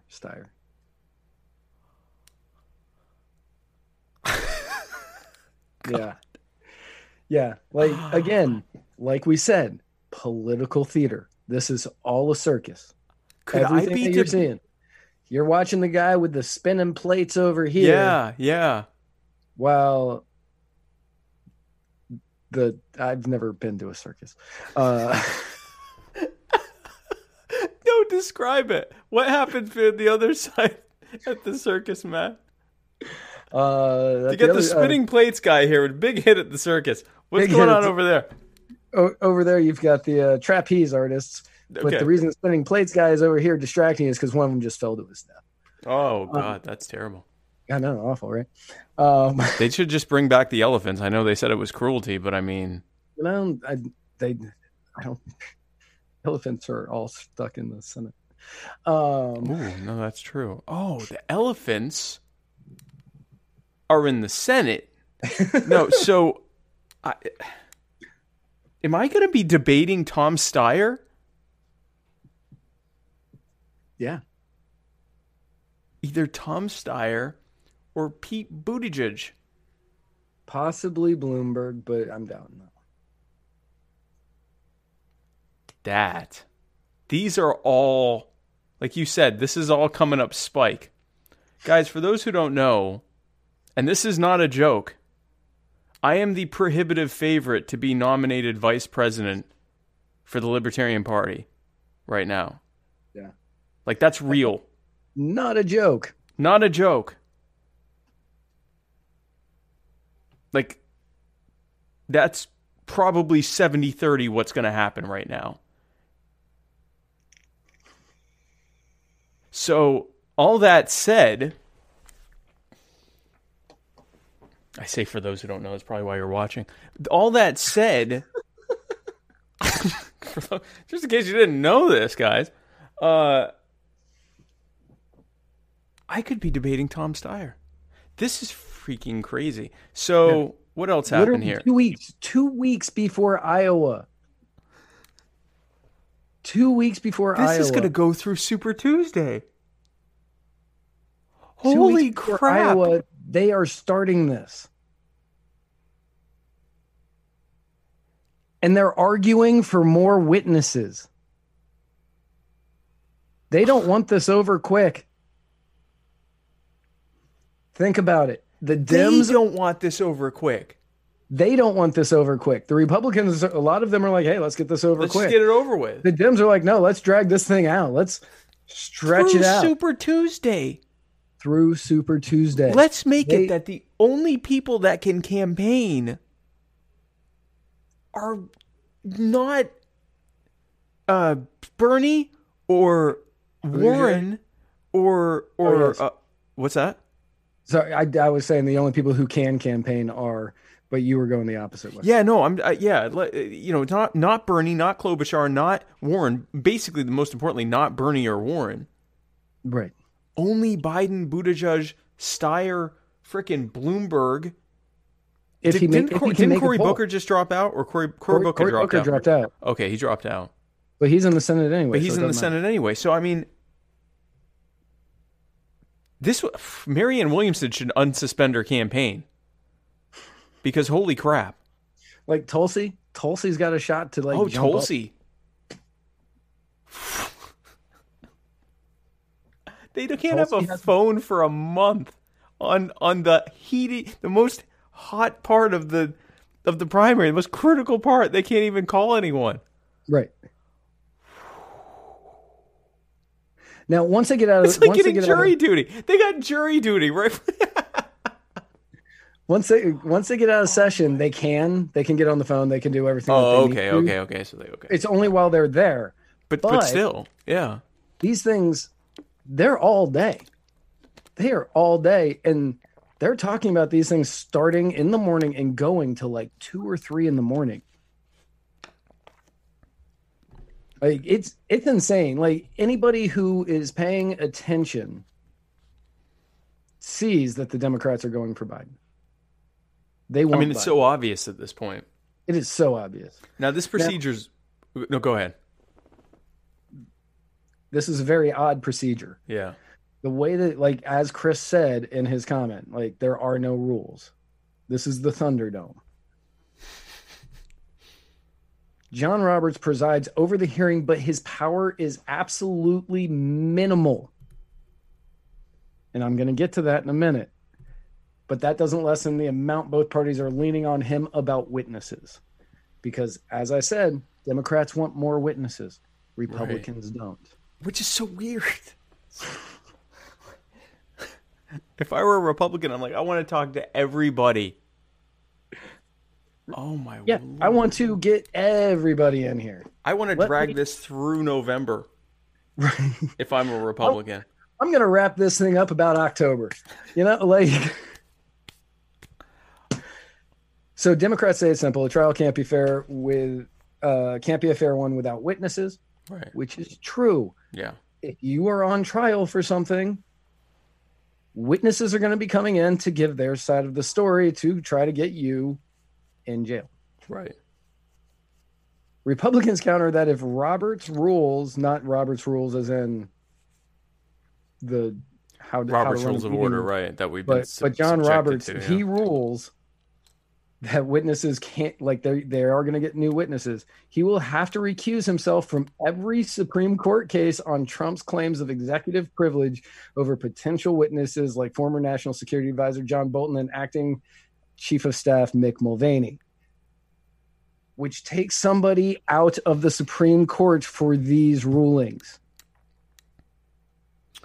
But it takes Roberts out, who, if anything, would be sympathetic to Trump. So would he? Trump said that he was a disgrace. Oh, wow, yeah.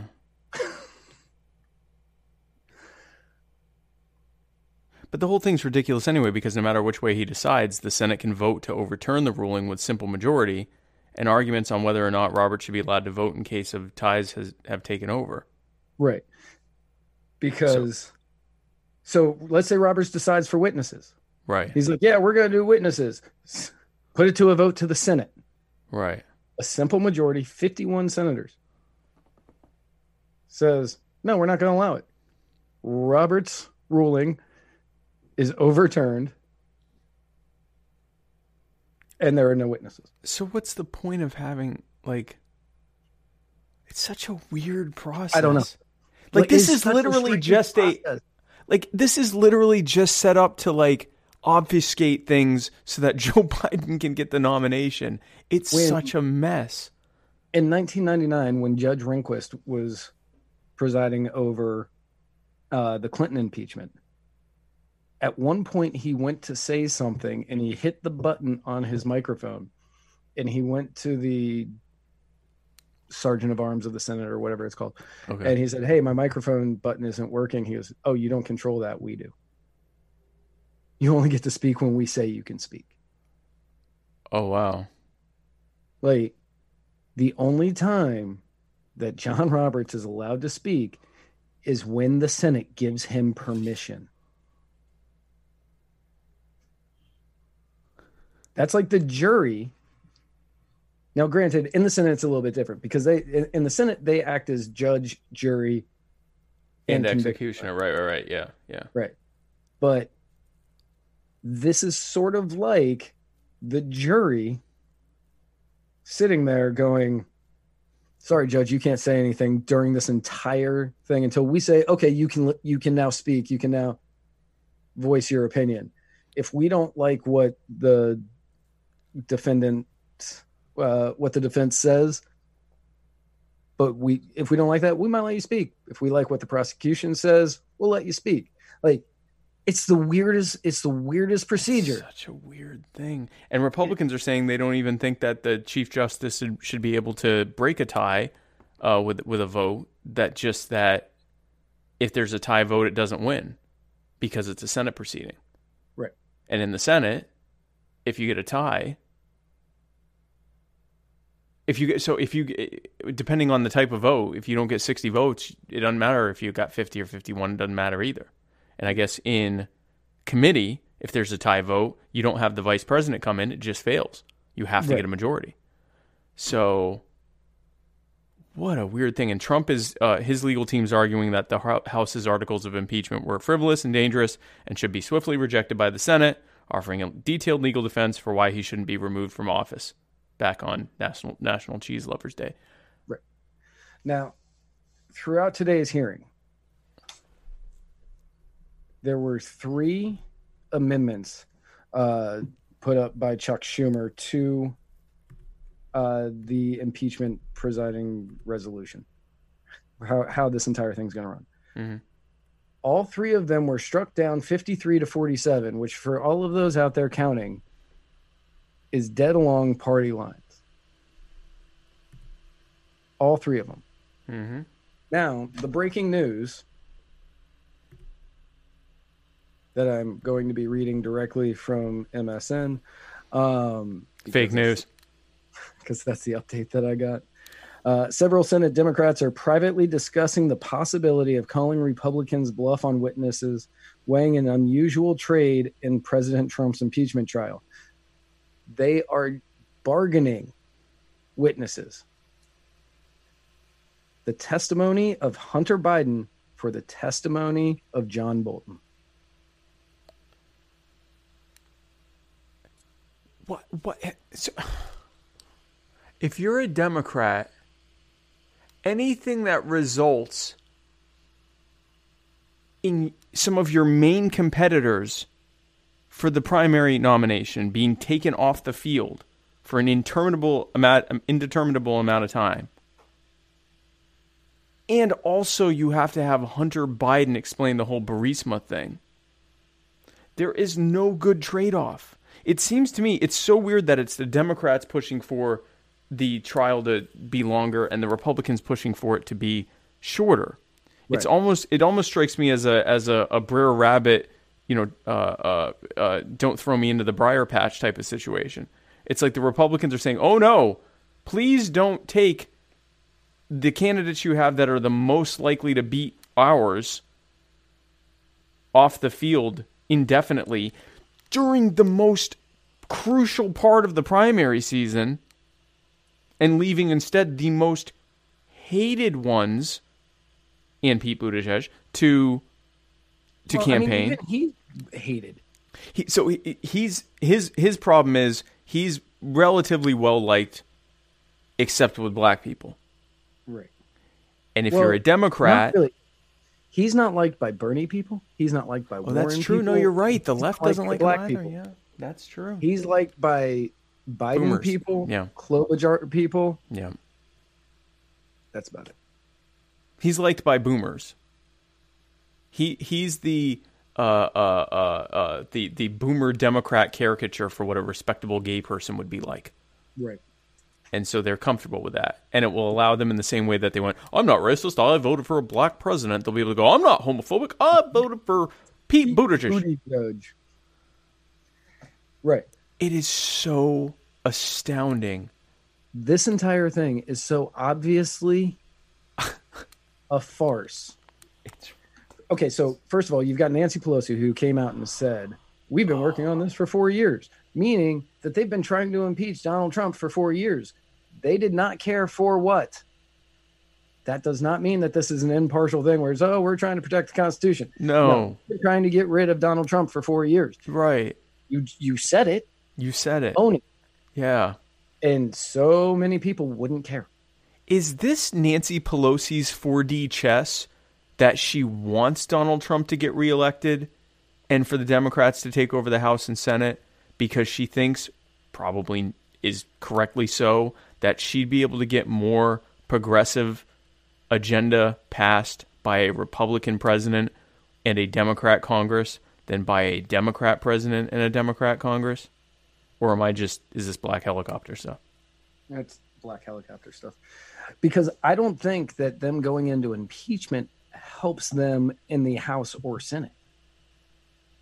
No, but structurally, this is the 6 years after the 2014 Republican landslide. So the Republicans are assuredly going to lose seats in the Senate. They would have to massively overperform because they have way too many seats. So even if it's a normal election cycle where they do evenly, they're going to lose at least 2 or 3 seats. So, but if you think about it, going back to earlier to the Virginia stuff with Trump's tweet, vote Republican to protect yourself from this. You said it's going to bolster his people. It is. It certainly, that will definitely help. I don't know if it'll be enough to have them overperform that much, but it'll certainly help more than if it hadn't happened. So, personal prediction right now. Okay. This definitely has room to change. Yeah. Depending on what happens throughout the rest of this year. Right now, based on the fact that they're going ahead with this impeachment, the fact that it's obviously a farce, then personally, I think that she's doing it because she wants Biden to get the nomination. Mm-hmm. I see that the Republicans regain the House and even maybe gain one in the Senate this election. Wow. That is a bold prediction. No, it's a bold prediction. I'm not sure. And actually, I'm not sure if they regain the House, but they gain seats in the House would be a better way to put that. Okay. They gain seats in the House and they gain 1 to lose 1 to stay even. Plus or minus 1 where they are now. My prediction is that they lose a negligible number of seats in the House and possibly keep their Senate majority. Maybe not, but possibly keep their Senate majority. And Vermin Supreme and I are your next president and vice president. If Vermin Supreme and I do not get the nomination, then I see Trump getting reelected. That's my prediction. But in terms of the House and Senate, I do think that the Republicans will lose. I think they might lose less than they were going to. Actually, they might gain in the House. I mean, that's an every 2-year cycle. So it's possible that they might gain or just stay. I think it's not going to be a big difference one way or another. I don't think it's going to be enough to change who's in control. The Senate's going to be I think that the Republicans are going to gain, especially in Trump-heavy, like Trump states where Trump is very popular. Right. with Democratic congressmen. Yeah. That's where they're going to have their biggest swings. I can see Virginia heavily voting for Republicans. That I can see. I can see Virginia outperforming for Republicans. But again, Yes. keep in mind, if you look at the states that Republicans won in 2014, that they were not expected to win in, they're now having to defend that in 2020. I do think they're going to lose in the Senate, but I mean, it's going to be hard to tell. I mean, again, we've got 11 months. Yeah, we've got a long got way to 10 go months. to tighten these We've up. got Yeah. 10 months, but based on this, like when the Republicans did the impeachment of Bill Clinton, when the Republicans did the impeachment of Bill Clinton in '99, Mhm. the Republican won the presidency, but the Democrats did, or no, sorry, in '98, Mhm. after the impeachment had started, Yep. when they were first going through with it, the Democrats outperformed everything that they thought Democrats were going to do. That's true. That's true. And I'm basing it strictly on why I believe this. Okay. And it could very well be, yeah, like you said. I mean, it's very far out. So we will see. But yeah, no, this is a total circus with all the plate spinning one would expect at the circus. Do they not do that at circuses? Not the ones I was at, but All the clowns are getting in the car. Do they do that? Is that a thing? they do the clowns and they do the All elephants. the clowns are getting in the car while the trapeze artist is falling. Yeah, and maybe they do the plates. I don't. That's more of a variety show thing than a circus. But maybe they do that at the circus too. I'm not sure. Speaking of circuses, I've got some campaign updates for the Vermin Spike 2020 campaign that's been just picking up all sorts of steam, Matt. It's a real thing that's really happening. It's a real thing that's really happening. Like, it's really happening. I will say, if I'm going to interject on your campaign update here. Sure. Georgia, first, big shout out to Ryan and the rest of the Libertarian Party of Georgia. Great they job. did a great job. Yep. Their convention, good time. Mm-hmm. It was very well put on, very professional. Yes. Big shout out to Tom Arnold and the rest of 3L. Yes. They did fantastic They are setting up the debate. amazing. Yeah, just awesome job by them. Mm-hmm. Big shout out to the convention center for keeping that coffee flowing, because thank you. That was a good venue. I mean, that was a really nice venue. That was nice. Yeah. There was plenty of room. I was very happy. The Tennessee one was, you weren't at that, but the Tennessee one was nice too. These were good places for conventions. No, absolutely. And but yeah, it was great. The debate was fantastic. Terrific. Yeah. The debate was fantastic. The entire panel was entertaining in some way. Yes. Correct. That I will give you. Everyone there was how entertaining. do I word this correctly? Everyone in that panel was entertaining in their own special way. Yes. In their own special way, everybody was entertaining. Wittingly or not. A couple of people I had never heard of that really impressed me with their performances. Mm-hmm. There were people that I had heard of that did not impress me, but I wasn't expecting them to. Yep. I'm not going to name names. Nope. Lincoln Chafee. We talked about one earlier. But all in all, it was a great convention. Nice job to Ryan and the rest of the crew up there in Georgia. Yeah. Eric Fontaine is watching right now. He is one of the delegates going Eric down Fontaine. to Austin.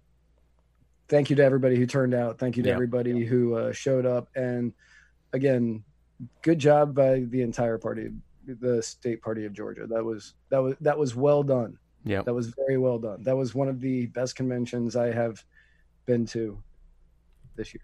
Yeah. No, it was this decade. This decade. It was the best one this decade. Tennessee was great too. Georgia was great. Again, 3L Productions does incredible work. They are really helping to professionalize the content that's put out by the various state and national Libertarian Party. It really taking us into the 21st century with this stuff. Into the social media and internet age with amazingly high quality video. The Libertarian Party of Georgia, terrific job with their convention. Had an absolute blast, even during the boring parts. They kept it interesting. So, I mean, really, really good job. Shout out to Joe Jorgensen for the pizza and hot wings. The vivacious pizza and hot wings. Vivacity. Shout out to Mark Whitney, who apparently hosted a barbecue that we missed the night before. Real quick, if anybody doesn't know who Mark Whitney is, yeah, go research this guy. Yeah. Not endorsing anybody. I'm not endorsing anybody at all throughout the entire thing. But he's a really interesting guy and he used to be a stand-up. He was a stand-up comedian, yeah. And he's actually, I think he still is. I think he still is a stand-up comedian. Yeah, he might be. Yeah. And he's got a one-man show that I don't remember the name of. Fool for a Client. Yes, Fool for a Client. That was really good. Yeah, it was funny. It was funny. It was good. Funny, and it was funny, and it was poignant, and it told a great story. Yeah. And it's all true. Yeah. And it's good. Yeah. It's good. You should definitely check it out. Yeah, and he did a good job at the performance. I wish he didn't stick around for the after party, so I didn't get to talk to him much. But it was a great performance. As we said before, the debate went very well. Vermin Spring came in third. Joe Jorgensen came in second. Adam Kokesh in first. The Southeast is very, and this was part of why I was picked as why Vermin asked me to be his VP nominee or his VP candidate. Was because the Southeast is where Vermin's support is the weakest. He's strongest in the Northeast and out West and in the northern states. And we're trying to kind of get him more support in the South. Given that, a lot of people who came there who were incredibly skeptical of Vermin walked away, if not being their number one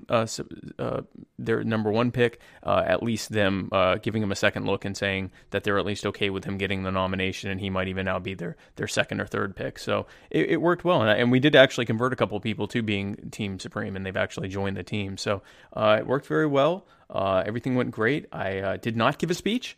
I had one already. But we ended up not going that way. I just schmoozed people on the edge, on the periphery during the business session. Got to interview one of my absolute heroes, actually two of them, Josh Bear Smith, who's my hero in a wind beneath my wing type of way. But I got to interview him. That's on the Muddy Waters page.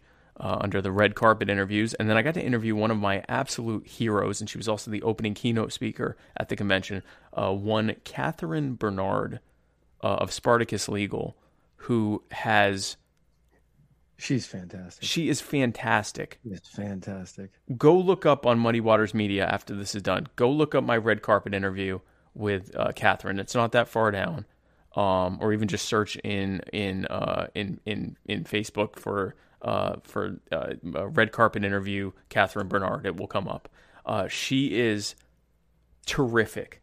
She has had clients who were caught on camera selling weed and growing weed, and she has gone into court and explained jury nullification to the jury and gotten not guilty verdicts. Not once, not twice, but 3 times.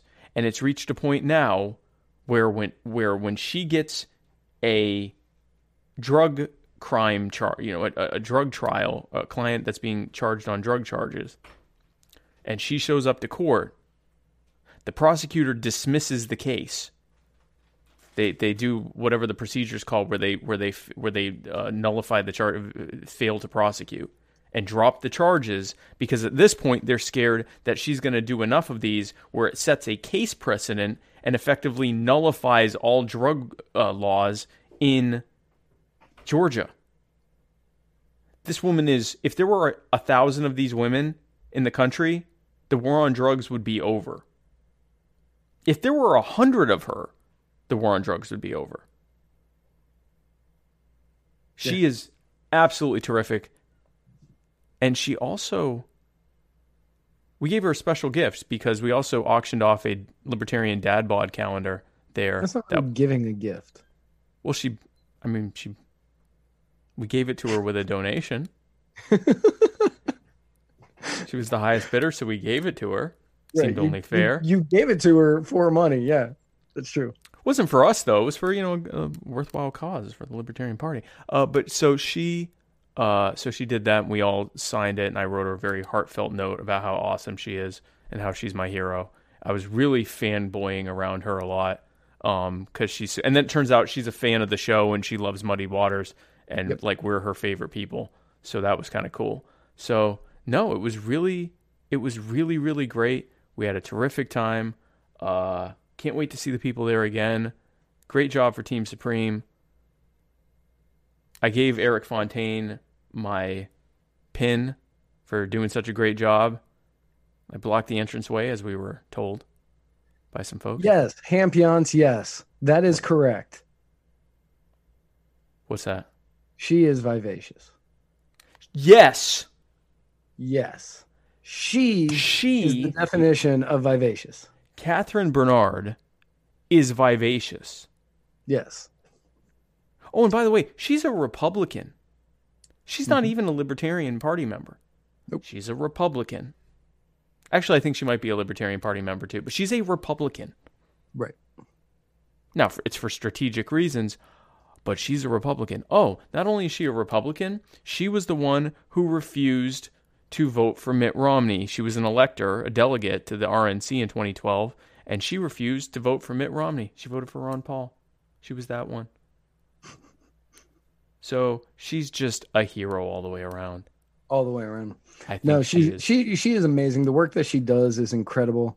And if you're in Georgia and you get arrested, especially for a drug charge, for anything, call her. I don't know what she costs. Pay it.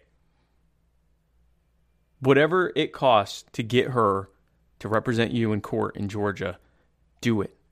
Yes. Sell your blood if you have to. I believe she's affordable too. I think because she tries to work with, cases that are doesn't matter. If it costs $1 million, pay it off for the rest of your life. She was telling us about, those people are not rich people. Yeah, they were not wealthy people. One of the guys was unemployed. He went there to look for a job. Yeah, so one of them was a guy named Roberto Williams or Antonio Williams. Yeah. The guy had fallen on hard times, was looking for a job, and the people advertising the job were Georgia State Police, Georgia narcs, who, did this horrific Cheech and Chong impersonation when he showed up to get a job. And they're like, yeah, we'll get you a job, but can you sell us some weed, man? And so the guy went and found weed to sell them so he could get the job. Yep. I mean, pure entrapment. But the bottom line was he sold them weed, and that's completely against the law in Georgia, and they had video evidence of it. And she got him off that charge. Not just because how they did it was crooked, but because she got them to judge whether the law itself was moral or not. She's a jury nullification defense attorney. She is... Kendrick. That is touching. She says she loved the show. Can't believe I sat still this long. You guys love. Christy Kendrick is with the... thank you, Christy, by the way. Thank you so much. She is with the Libertarian Party of Kentucky, who is having their convention March 1st, I believe. And I am almost certain that I'm going to be there. The plan is to be there, representing Team Supreme in Kentucky. They're going to be having their convention at a national park. Fun fact there. National park. So, go ahead. No. National park, Matt. Yeah, I get it. Yeah, I heard that. So, anyway, so it was a great fortnight for Team Supreme, winning the New Hampshire primary, just cleaning up. Tim Ruff endorsed me. Can I just say that again? So did John Phillips. Let's not, Well, so he actually didn't.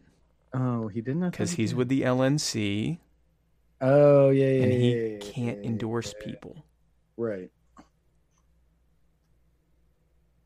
I thought that he did that publicly. I did not realize. Yeah, no, he actually can't. There's not. It would be.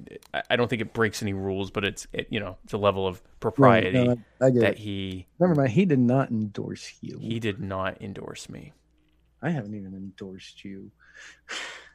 I know, and you have no excuse not to. And you're even a member of the party again, because paying entry into the Libertarian Party of Georgia makes you a 1-year voting member. So we get to vote there, even though we're not Georgia residents. That's how their rules are. So Matt Wright, guys, for the first time in 4 years, Something like that, yeah. is a member of the Libertarian Party. I am. And didn't even know it at first. I didn't know it when I paid the fee to go in, and then they told me I was. Yeah. So it was like entrapment. Anyway, still won't endorse me. Still won't endorse me. So yeah, no, John did not endorse me because he can't. But we're really good friends. And he does love me. And I'll let you decide what that means. But he didn't endorse me. But Kim Ruff freaking endorsed me. Kim Ruff, who, in my mind, was potentially the front runner, definitely one of the top competitors for the race, dropped out and made one endorsement.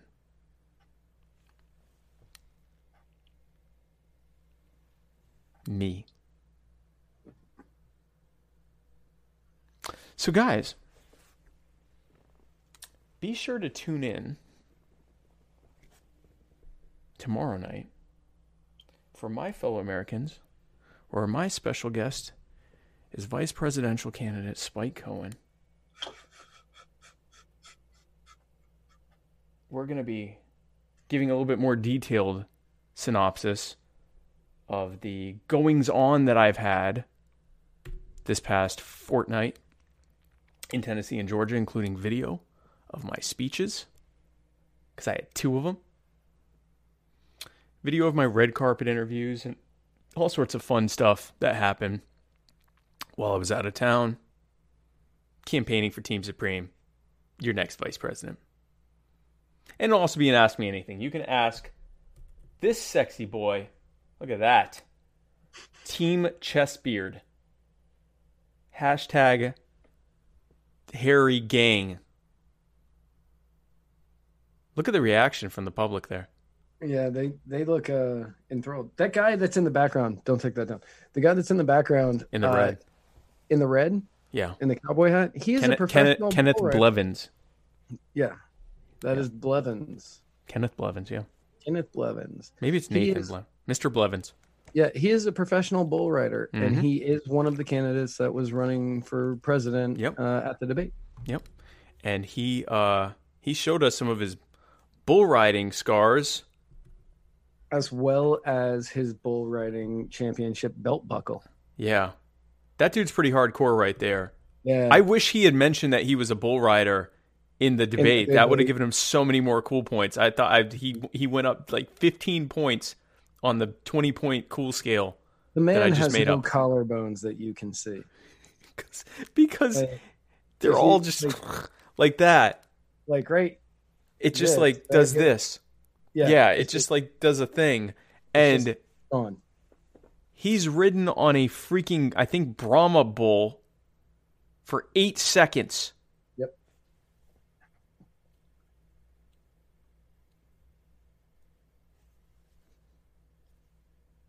I think that was even fast. It was close. It was really close. But yeah, no matter what, that dude's hardcore. Brahma bull. Hardcore. Go when this is over, and after you've watched the Catherine Bernard, I'm giving you some homework. After you watch the Catherine Bernard interview and the Josh Bear, Joshua Smith interview, red carpet interview on Muddy Waters Media, go check out what it looks like to ride a freaking bull. For 8 seconds. For any number of seconds, but yes, for 8 seconds. And he's done it a few times. 3. Dude is hardcore. I'm hoping he calls in. I might reach out to him and ask him to come on too, because he was freaking hardcore. He's very nervous during the debate, and even said, he's not used to this kind of thing. And he said that it was way more terrifying to him. And I actually went up to him before I even knew it was a bull rider, I was like, hey, listen, man, I could tell you were nervous and you stayed through the whole thing and I'm really proud of you. Great job. And then he's like, yeah, that's way harder than riding a bull for 8 seconds at a time. Yeah. And I'm like, oh, what? Like, because seriously, if I had the choice of riding a bull for 8 seconds or sitting down for a presidential debate for about an hour. Yeah, a little bit. Yeah, hour and a half, whatever. I'm taking the debate 100% of the time. Oh, easily. Yeah, no, there's no way. I'm not built for that. I mean, call me a middle-aged Jew with MS, but I'm certainly not going to choose the bull riding. But, you know, that's how he's built. He kept saying, I'm a blue-collar guy. I'm not into this type of thing, and I respect that. But, that's some hardcore stuff there, guys. Yeah. And after, go find Fool for a Client by Mark Whitney. Yeah, go find Fool for a Client, Mark Whitney. And watch that. Yeah, that's funny. It's good. That's funny. Good. Yeah, it's good. It's funny. Yeah, I'm looking forward to hanging out with him some more at these conventions. Also, shout out to John Mons, who decided to jump into the race, former Libertarian Party gubernatorial candidate in Georgia, and apparently a state favorite. He's a local guy. People like him. Oh, yeah. And if anybody ever has the opportunity to hang out in a hotel room at 1:00 in the morning with Vermin Supreme and members of his campaign team, do it. I highly recommend it. You are going to hear stories that I am not at liberty to repeat, but this is a recommendation. And we don't do drugs. Yeah, we don't do drugs. Yeah, this isn't like a, go get high with Vermin thing. I'm sure that's an experience too. We've both been sober for quite a number of years. Right. This is just being around him and his team is an experience. It's an experience. It is definitely an experience, and it's one I recommend to everyone. Everyone. This is ideal for all ages above probably 18. Yeah. I'd say. Just to be safe. Maybe 16, but let's just say 18. Yeah. He's a hilarious guy. His team is increasingly populated with hilarious people. It's an absolute blast. Every time I get to hang out with really the libertarian peeps in general, but especially Team Supreme, absolute blast. So yeah, be sure to tune in tomorrow night. Spike Cohen, boom, boom, boom. And then be sure to tune in next week on Tuesday. Do you have writer's block this week? No. Okay. Maybe for Jason on Monday. Oh, that's right. I keep forgetting about Jason. So, and then, because, I mean, he was gone so long. So then next Monday, possibly, an episode of Mr. Merica, The Bearded Truth. I need to get that graphic to put on here now that he's back on. Vermin is going to be, Sarah, Vermin is going to be he's going to be in Florida, right? Oh, yeah. Yeah. Yeah. Vermin's going to be in Florida, and I'm going to be in Florida. You know who else is going to be in Florida? Alex Snitker, formerly of the Republican Liberty Caucus, also former Libertarian Party. What? Is it formerly? Yeah. Still involved with them, but formerly of. But also former vice chair of the Libertarian Party of Florida, and also a former 2014 Libertarian Party Senate candidate.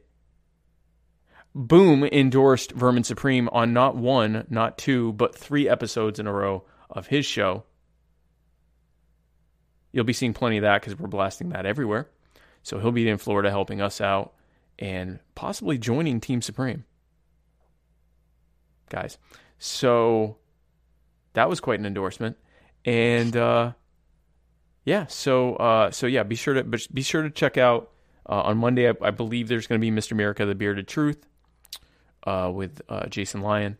And then on next Tuesday, be sure to tune in to the Muddy Waters of Freedom, where Matt Wright and I will sit down with our dulcet tones and parse through the week's events with cheer and vivaciousness of the vivacity boys that we are.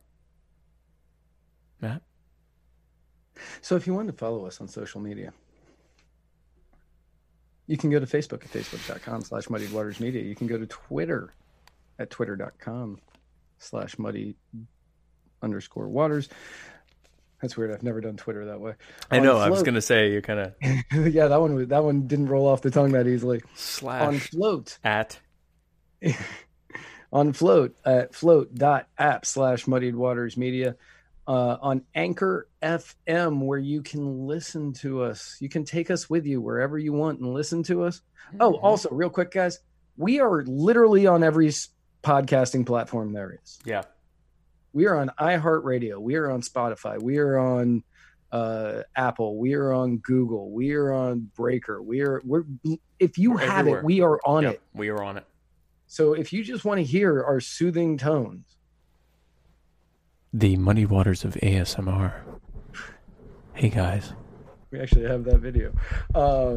You can find us, or you can just get Anchor and go to anchor.fm/muddiedwaters, and you can just subscribe to us right there. You can also donate. You can send in phone calls like Chris Reynolds, personal injury attorney Chris Reynolds, attorney at law.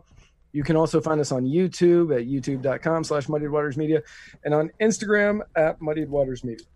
Hey everybody. And find this and every other episode at muddiedwatersmedia.com. Gonna tell you the news. It's me. So just sit back and relax, and I'm gonna tell you about the news. This impeachment thing, huh? What's that about? It's like a circus with plate spinning. I miss the days when I had control over the volume. It's like a... Is this relaxing? As soon as I heard circus, it would have been like, turn down. Just let that part go. Hey guys, are you, what does this do for... Is this vivacious? Does this feel vivacious to you? Oh, it feels Joe Biden-ish. You smell amazing. Is that Pantene Pro V? You look like you've got a Pro V. Guys, thanks again for tuning in to this episode of the Muddy Waters of Freedom. And where we're going...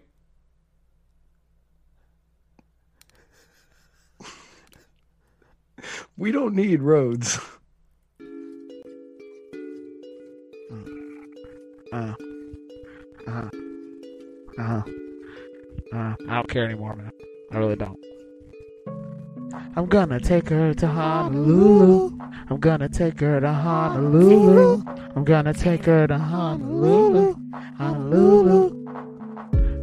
I'm gonna take her to Honolulu. I'm gonna take her to Honolulu. I'm gonna take her to Honolulu. Honolulu. Yeah.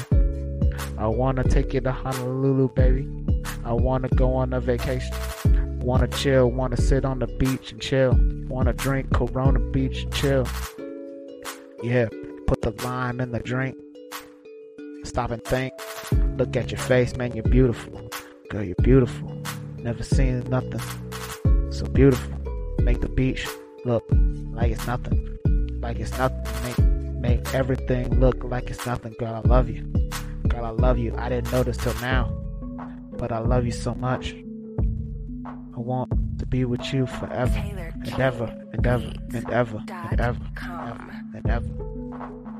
Wait. I'm gonna take her to Honolulu. I wanna take her to Honolulu. I wanna take her to Honolulu. Honolulu. Yeah. I wanna take her to Honolulu. I wanna take her to Honolulu. I wanna take her to Honolulu. Honolulu. I remember back in the day when I used to work and get paid. I spent my whole check on you, girl. You were my whole world. My voice is kinda fucking trash, but you didn't give a shit about that. We used to light it up and burn ash, but now you're gone and I'm here all alone. My life is nothing but a poem. Yeah, da da da da da. Yeah.